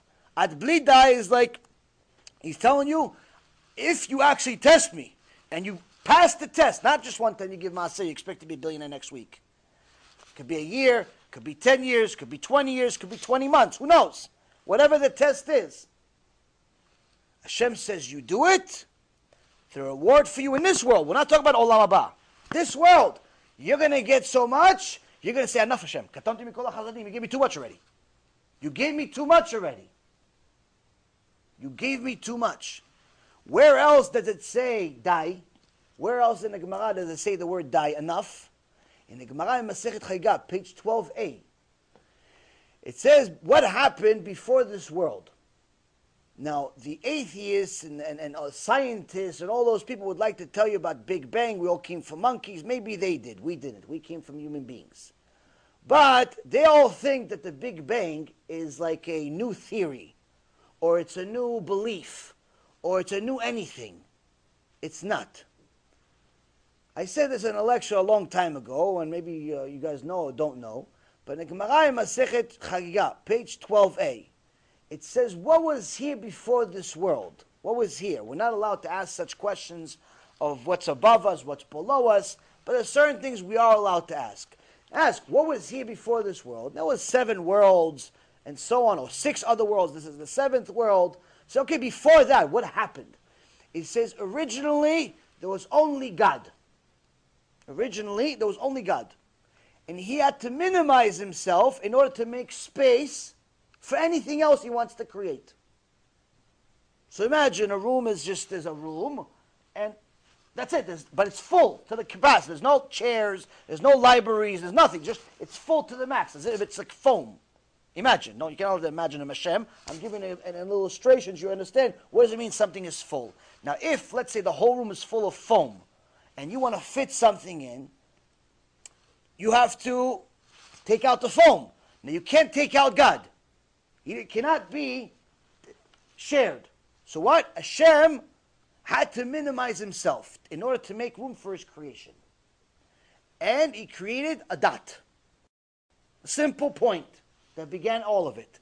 And then it described that this dot, which is the cosmos, started expanding and expanding and expanding until God said, "Die.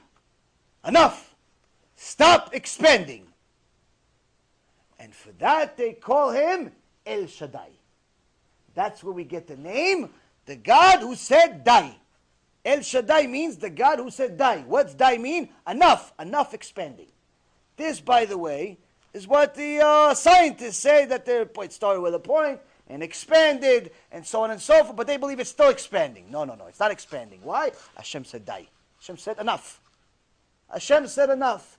But there's nothing new under the sun. There's no new theories. There's no new nothing. But the reality is it's all in the Gemara. It's all in our Torah. It's just people don't know where to look, who, what, where, and how. It's all in our Torah. If it's of any value, if it's any good, it must be in the Torah. If it's not in the Torah, it's of no value. It's complete nonsense. So now, the same God, this El Shaddai, that says enough to the world, stops all of creation, enough expanding. This is where I want it. The planets are here, the moons are here, the sun is here, the trees are here, everything is here, enough expanding. Now let this world operate. He's the one that stopped it. And it says that the creation was shivering from fear, from hearing the word die from Hashem. Fear was expanding. I thought I was doing good. He said die. Okay, I'm not going to move. I'm not going to move. Why? It's Hashem. It's Hashem. I'm not going to mess with Hashem. So this same Hashem, Ishtabach Shemo La'ad, is also telling you that same die is meant for you too. It's meant for you to say, Hashem, die. What die? You tell me die. Why die? Hashem, stop giving. You gave me so much. You gave me so much money. You gave me so many houses. You gave me more than I need. I don't need anymore. Hashem, enough. Why? Because you fulfilled my mitzvah. What mitzvah? Maaser. You fulfilled Maaser. So here you have, Hashem is telling you, listen, on one end, I want to give you endless reward. I want to give you a lot. What do?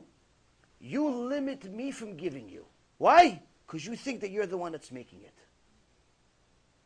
You think that you're the one that's making this money, and for that, I have to punish you. There is no other way. I have to show you that you are not making it. And this is a very, very painful punishment.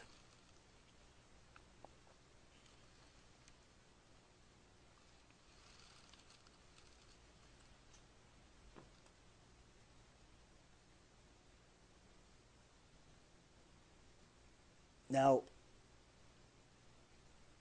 it continues here and it says, if it gets worse, and not only just a few give and most don't give, but it gets to a point where people just don't give. It's become, unfortunately, like today, where it's almost no one gives Maaser. People give, but they don't give Maaser. Even rich people, they give, but they don't give Maaser. Baruch Hashem, if the rich people didn't give and the poor people didn't give, we wouldn't have any yeshivot, we wouldn't have any sifrei Torah, we wouldn't have any books, we wouldn't have anything. We wouldn't have a kiruv, we wouldn't have anything. But they're not fulfilling this mitzvah on a large scope. Why? Because we would have a lot more. We would have a lot more. Now, if it gets to such a point, this Mishnah says, if all decided not to give maaser, not to tithe, a general famine caused by armed bands and drought ensues, meaning the punishment goes from, instead of being inflation, that's affecting everyone, but also starvation affecting some people, now it gets to a point where everyone suffers. Hashem Yerachem. Everyone is starting to get to a point where everyone, rich or poor, they all feel like they don't have enough. The rich feel like they don't have enough, and the poor feel like they don't have enough. Meaning, the Rashi explains, this is actually a mental state of mind. It's not just an actuality, but it's a mental state of mind where people are constantly chasing their own wheel. They're chasing their own tail. Constantly. They're always chasing money, chasing, but nobody feels like he has enough. Sounds kind of like today, doesn't it? Where do we get this from? Parashat Bechukotai, the book of Leviticus, chapter 26, verse 26. This is one of the punishments that Hashem says that a person will eat but never be satisfied, never be satiated.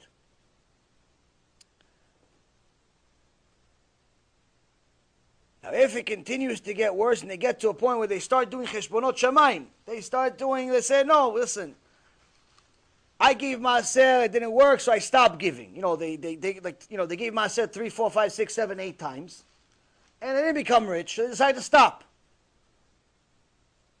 And now they decided to stop. Everybody else also decided to stop. All their friends decided to stop. All their buddies decided to stop. All the people in the keilah started. So it got to a point where it became a norm. No one wanted to do it. And now it's saying, listen, now things even got worse. Now even if I wanted to give maaser, I don't have the money I used to have. So now I got to start cutting expenses. What should I cut? Oh, you know what that means? Challah. Let's just not do it. Don't make the whole what you need for challah. Just cut off expenses. Cut off the money that we give for challah. Don't make as much. Don't do as much. You stop fulfilling the mitzvah of challah, and this gets to a point where it creates a famine. Famine meaning that it's not only a state of discomfort, it's not only a mental state of mind, it literally creates death. Death in the world. When it becomes public policy not to give challah, which is money that goes to the Levi'im,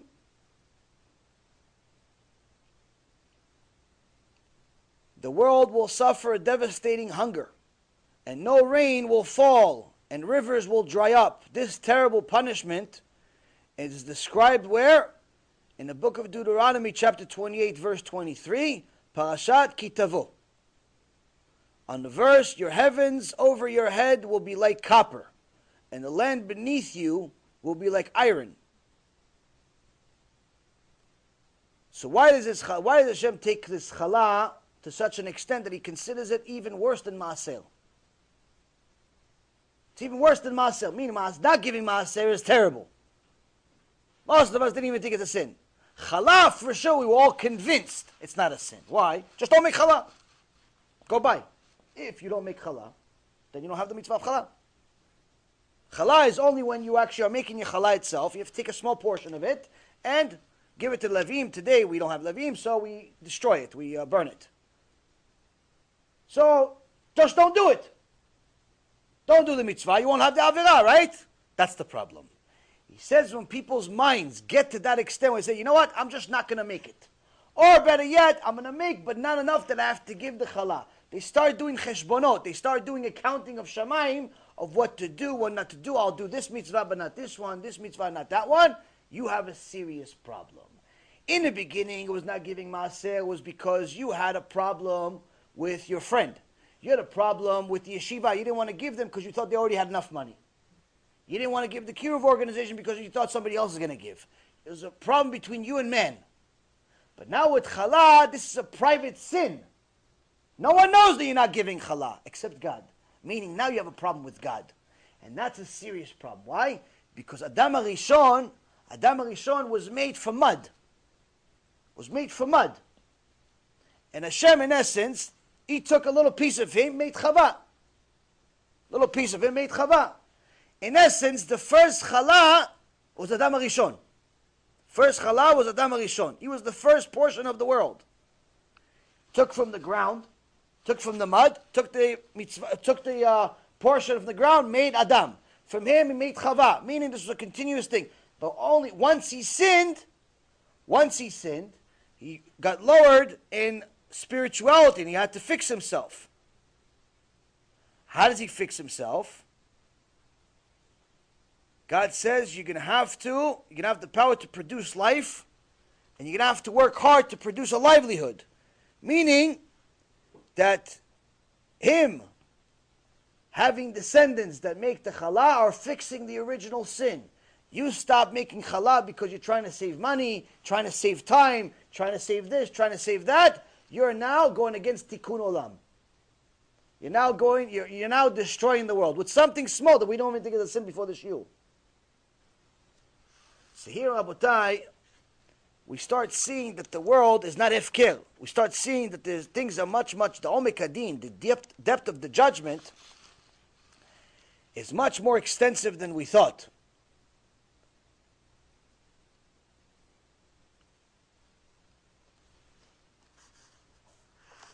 Now, when people come to Hashem with their requests,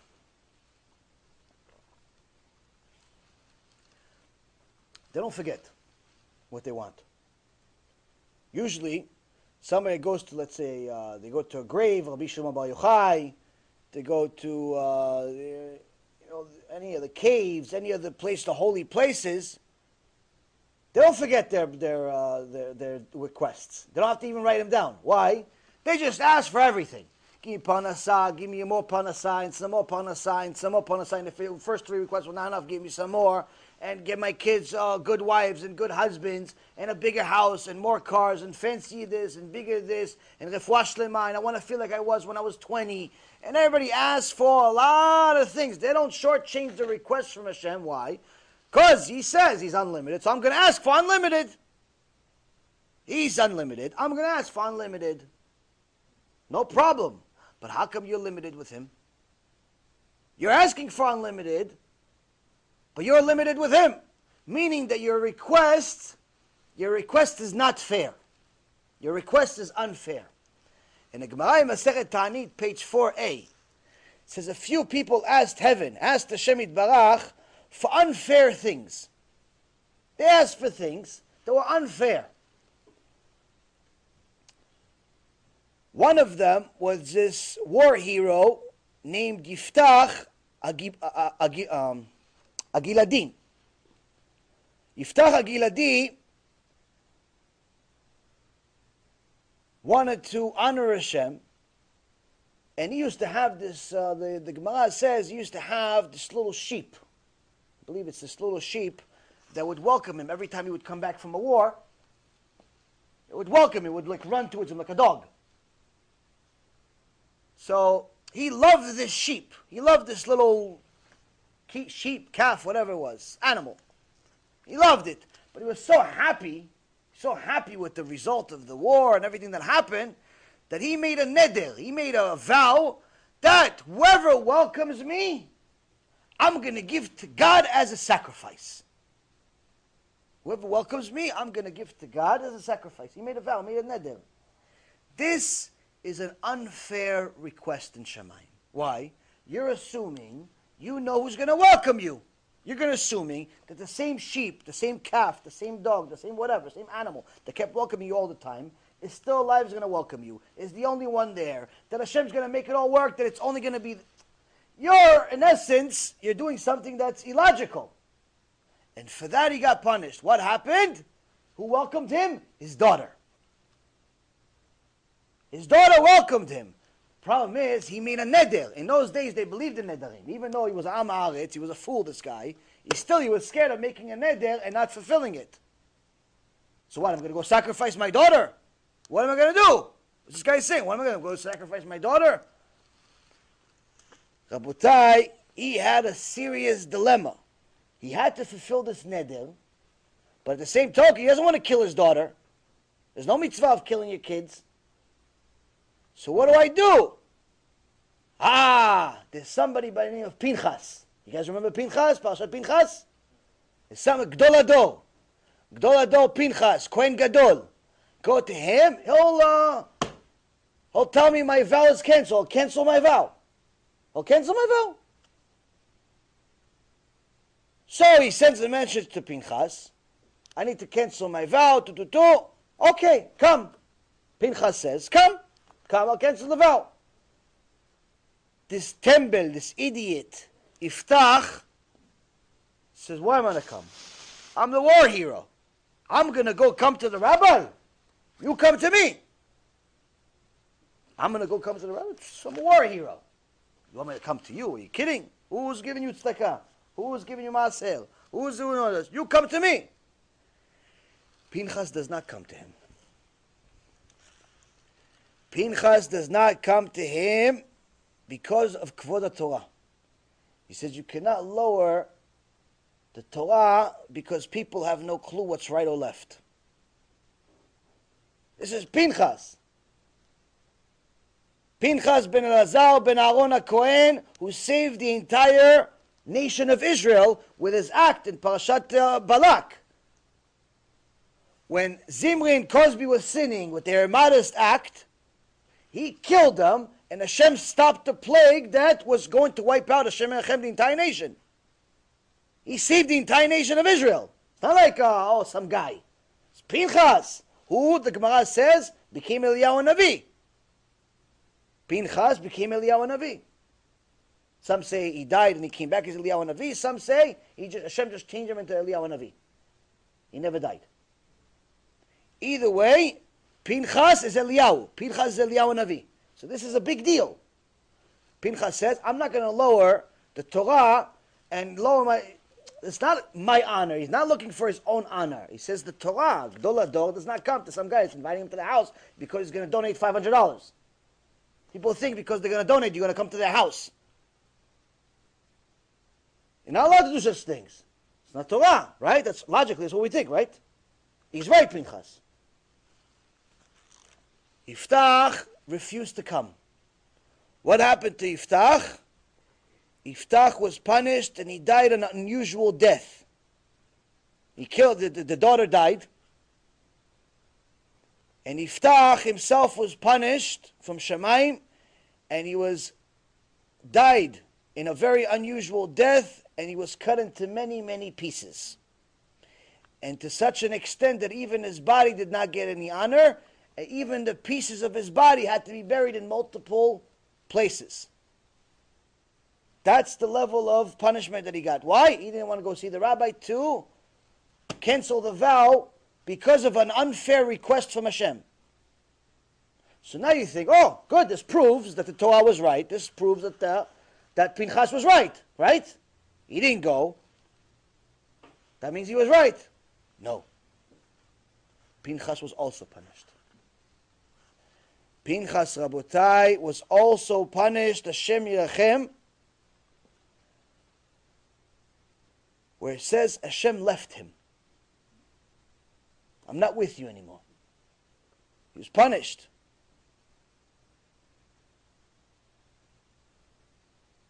Why was he punished? Because Hashem was with him the whole time. And it says, if I'm with you, that means that you have to learn the first thing about me. What's the first thing? What's the number one midah that's as obvious as day about Hashem? He gives. Chazak Baruch.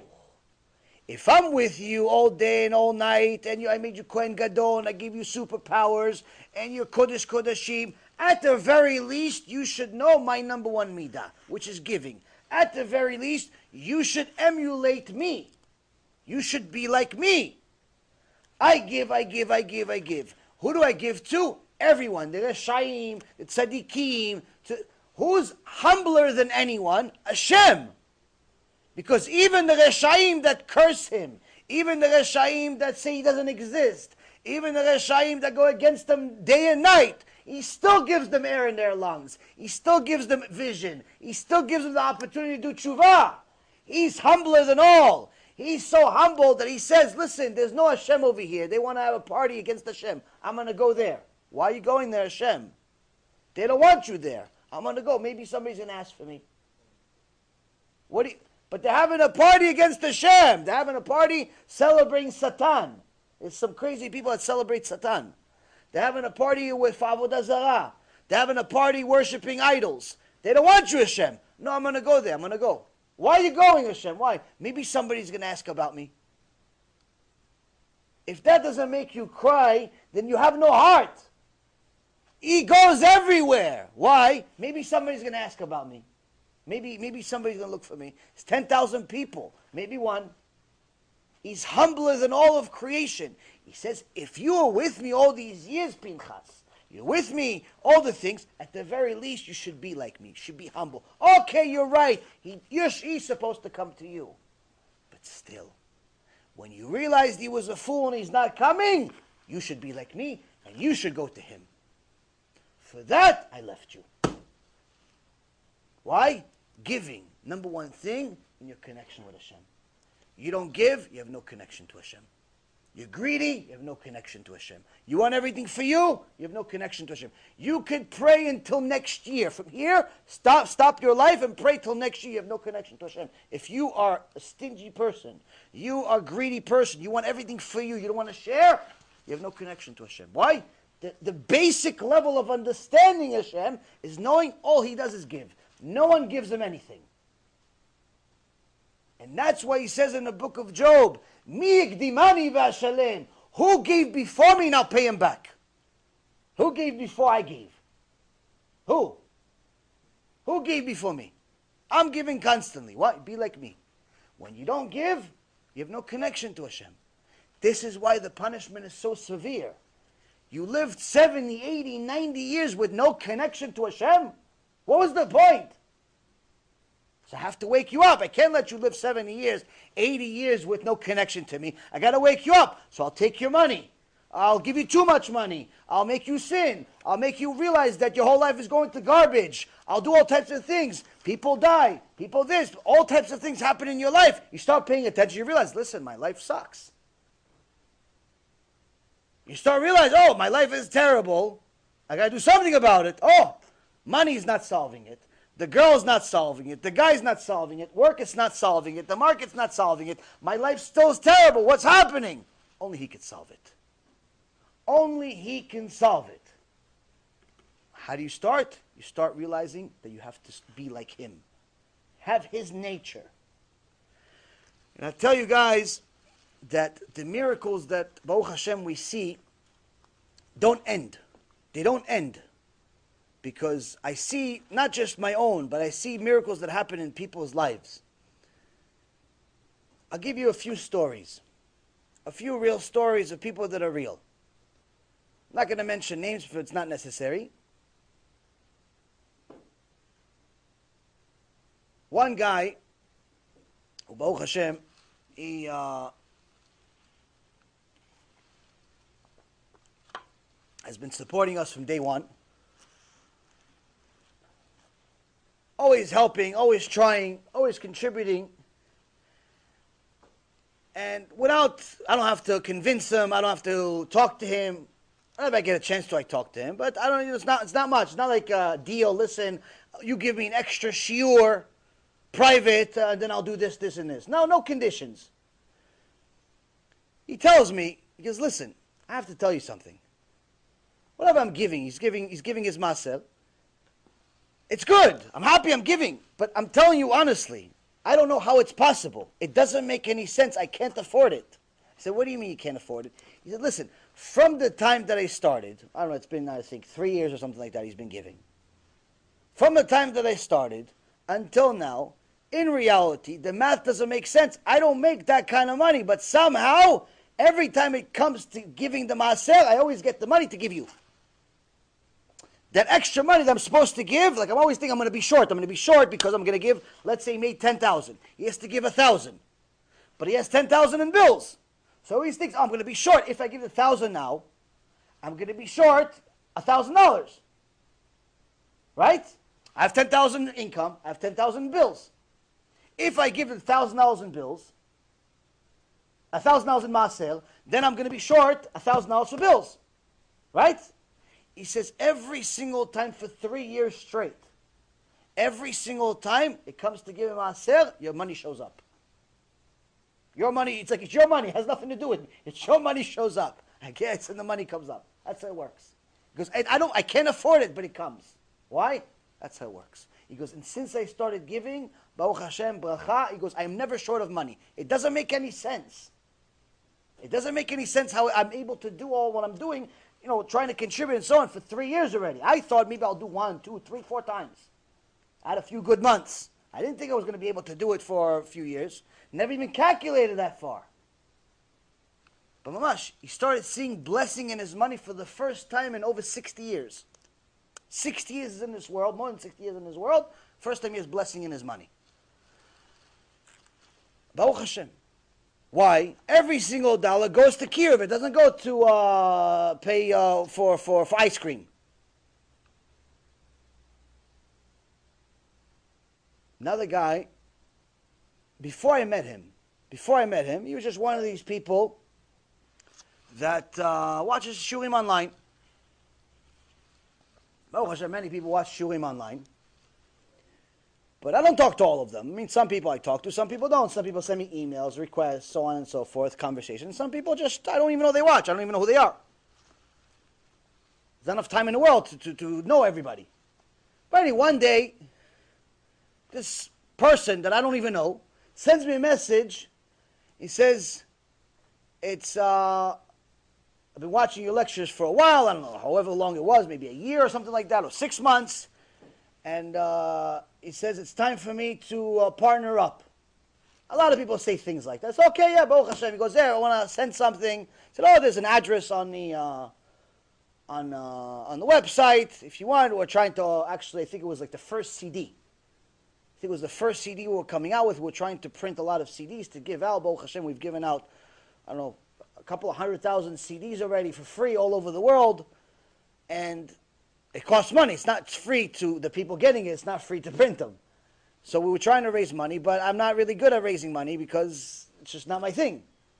But anyway, it's a guy sends me a message at 3 o'clock in the morning. He says, oh, it's time I want to contribute. Okay, fine, contribute. Here's the address. I don't know, I'm thinking the guy's going to send out like everyone else, $50, $100, whatever it is. A few days later, I forgot about this conversation. A few days later, Baruch Hashem, the biggest check the company has ever gotten from at that point. Huge contribution, not just for us, but also for him. I was like, who's this guy? Why is he even giving? Like, I would never talk to him, nothing, no communication. It's not like we knew, we're like buddies, like the guy comes to the shurim, we talk for 3 hours every week. Nothing, nothing. Apparently motivated enough by the shurim that he wanted to mamash be a partner with it, but partner even beyond his own norm. So I send an email. I said, thank you very much, so on. Thank you very much for contributing, Baruch Hashem. And then from that point on, we started talking a little bit, but never like that much. And then I started realizing, he says, yeah, I've always loved Judaism. I've always studied. I've been trying to convert for 14 years.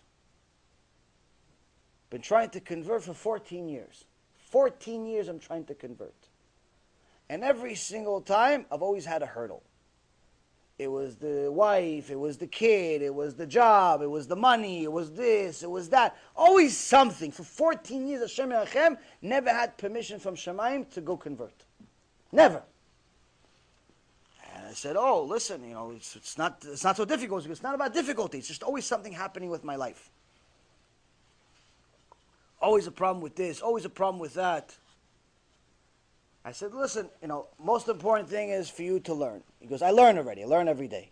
I said, second thing is to do the will of Hashem. Because I'm trying. The third thing is do kiruv like you just did. Okay. So he started contributing. And as Hashem would have it, apparently that was the key. Apparently that was the token. That was the code for him. 14 years waiting to convert within 1 year. 1 year of that time. A little more than a year. 15 months. 15 months from the time that we actually started the communication and so on. Not only did he complete his conversion, Orthodox conversion, but he also got married, Baruch Hashem, new house, and everything has changed drastically. Why? He did more than he's able to do. Hashem did more than he is able to do. Sometimes Hashem wants you to see how much wants to see how much you believe in Him. Simply put, He's not telling you, listen, go sell your house, sell your car, sell everything, and go homeless in the street, and don't eat, don't drink, don't do nothing. No one's saying that. But if you're going to start doing accounting for every single penny that leaves your bank when it comes to Torah, but you're not doing the same accounting for everything else, you're not doing the same accounting for the sandwiches, you're not doing the same accounting for the fridge that you bought, the extra nice fridge with 2, 3, 4 doors, you're not doing the same accounting for the navigation system, you're not doing the same accounting for everything else that you're doing, you're only doing accounting when it comes to Hashem, that means you don't believe in Him at all. And that's a serious problem. And that's why the punishment is so severe. That's why, Rabotai, the punishment is so severe.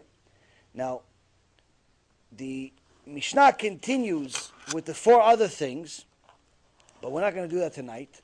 But I can tell you one major story that Eliyahu Navi actually said. Eliyahu Navi, in Tana Devei Eliyahu Rabbah, the chapter 12, it says there were 70,000 of the tribe of Benjamin that died. They were killed, murdered. After they made a sin with a woman, a Jewish woman, they were rebuked by the people, they went to war. In the beginning they were winning all the battles, but eventually they were all killed. So the Eliyahu Navi says, whose fault is all of this? Naturally, all of us would use our logic, just like we use our logic with, we don't have to wear tzitzit because we don't have 4 corners. We don't have to give MUSSAR because some people say it's a minag. We don't have to worry about the words that are coming out because it's just words, it's not action. All the things that we use our logic for. Eliyahu Navi says, whose fault is this? Our logic would tell us it's the tribe of Benjamin's fault. Why? They made the sin. Shem Achem, what they did to this poor woman, caused a lot of problems. Woman ended up dying, her husband ended up killing her, and so on and so forth. I mean, it's their fault they died. They went to war, they caused the problems. That's who's the fault, right? No. Eliyahu Navi says, whose fault is all of this? Who got punished for all of this? The Sanhedrin. Who? The Gdolei Ador. The 71 most righteous people of the entire generation, they were at fault. Why? When they came to Eretz Yisrael, they all went to their towns, and it said, whoever wants judgment, come to us. You have a problem, come to my office. You need to learn something, come, I'll teach you. You need bracha, come. You need mezuzah, come. You need this, come. You need come. Eliyahu Navi says, that's why it's their fault. Why? They were waiting for everybody else to come. They were waiting for the tribe of Benjamin to come to go learn from them. And the tribe of Benjamin never came. Because they didn't come, they didn't learn MUSSAR. Because they didn't learn MUSSAR, they made the sin. Because they made the sin, the woman died and everything happened. And 70,000 people died. Meaning, you have Torah, you have to travel. You have Torah, you have to travel. Why? They don't know MUSSAR over there. They don't know MUSSAR over there. They don't know MUSSAR over there. And if they continue not knowing and you were able to go there, it's your fault. It's your fault. And this is against our logic. But that's why we have to learn MUSSAR and understand our logic is useless. Our logic is useless. It's against the Torah. We have to use God's logic. We have to use the Torah's logic. The Torah's logic is straight because the Torah's logic thinks measure for measure. You want Hashem to go above and beyond the norm for you, you have to do the above and beyond the norm for you also. You want Hashem to give you, you have to give. You want Hashem to do something good for you, you have to do something good. And so on and so forth. That's how it works. It's measure for measure. Something bad's happening to your life, don't start blaming your wife and your husband and your kids and the economy and your boss and your job and your everyone else. Blame the only person you see in the mirror. It's your fault. And it's time to do tshuva. That's the point. That's what measure for measure means. Measure for measure means that anytime something happens, it's your fault. It's not the economy, it's not the boss, it's not your wife, it's not the kids, it's not anyone. It's you. And Hashem is talking to you in a very clear language. And He's telling you, my son, my daughter, it's time to do tshuva. If you have cancer, it's not because of the doctors. It's not because of anyone else other than you. You have to do tshuva. You have to change. You don't change, you stay the same, you're going to have the disease. And it gets worse over time. For all of those people that are so sensitive and saying, oh, it's so insensitive, that's the point. That's what the Torah is saying. Stop being sensitive and start looking what the Torah is saying. Your sensitivity is blinding you. Your sensitivity is blinding you. Stop being blind. There's a reality here. You don't like it? You have a problem with God, not with me. Me, you can have a problem with me till the next week. I care less. Your problem is much bigger than me. Much bigger than I could ever be. If you have problems in your life, if you have sadness, if you have anything wrong with your life, Hashem is talking to you. He's telling you, my son, my daughter, something is lacking on your end. Fix it, I'll fix it. You fix it, and I'll fix it. That's the deal. That's the deal.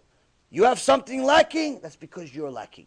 It's not your fault. It's not your father's fault, your mother's fault. Oh, I grew up in a irreligious house. I grew up in a too religious house. I'm tall, I'm short, I'm ugly, I'm pretty, I'm this. All that stuff is nonsense.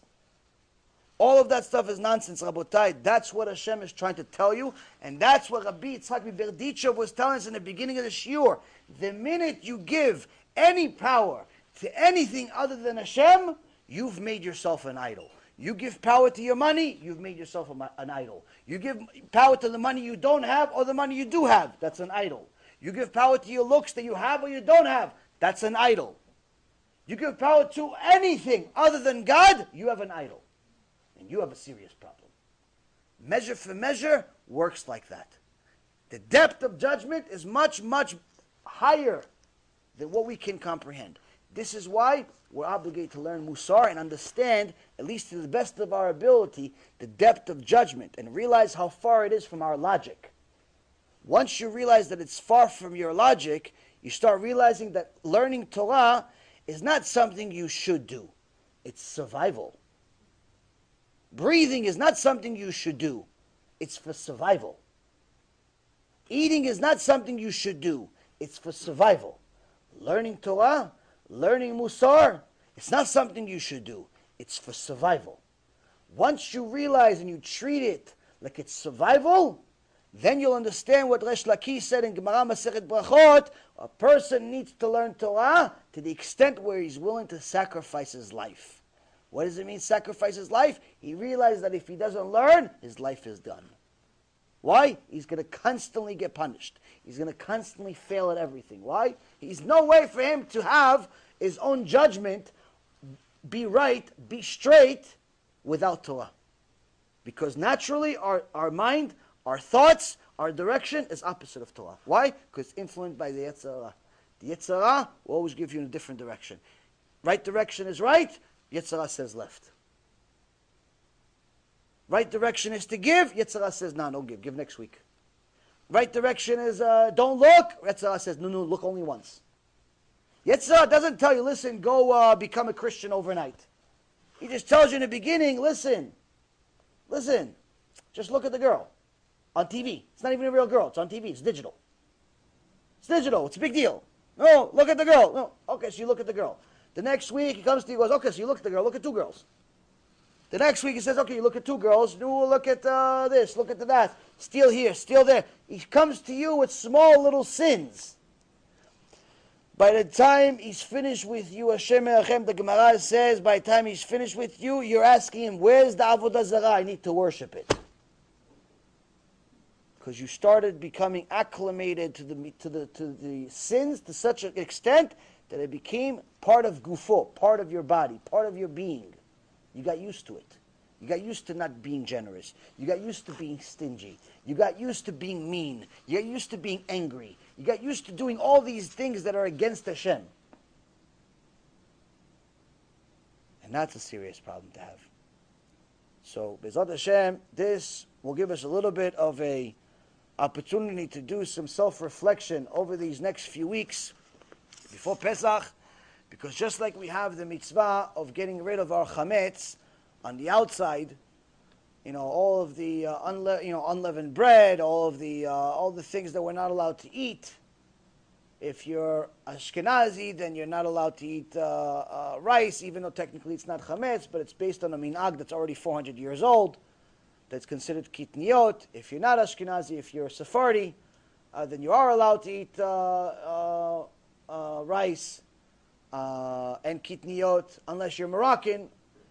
So each person needs to know the basics of their own halachot, and also their own minhagim. So you have a couple of weeks to do that. It's not so difficult.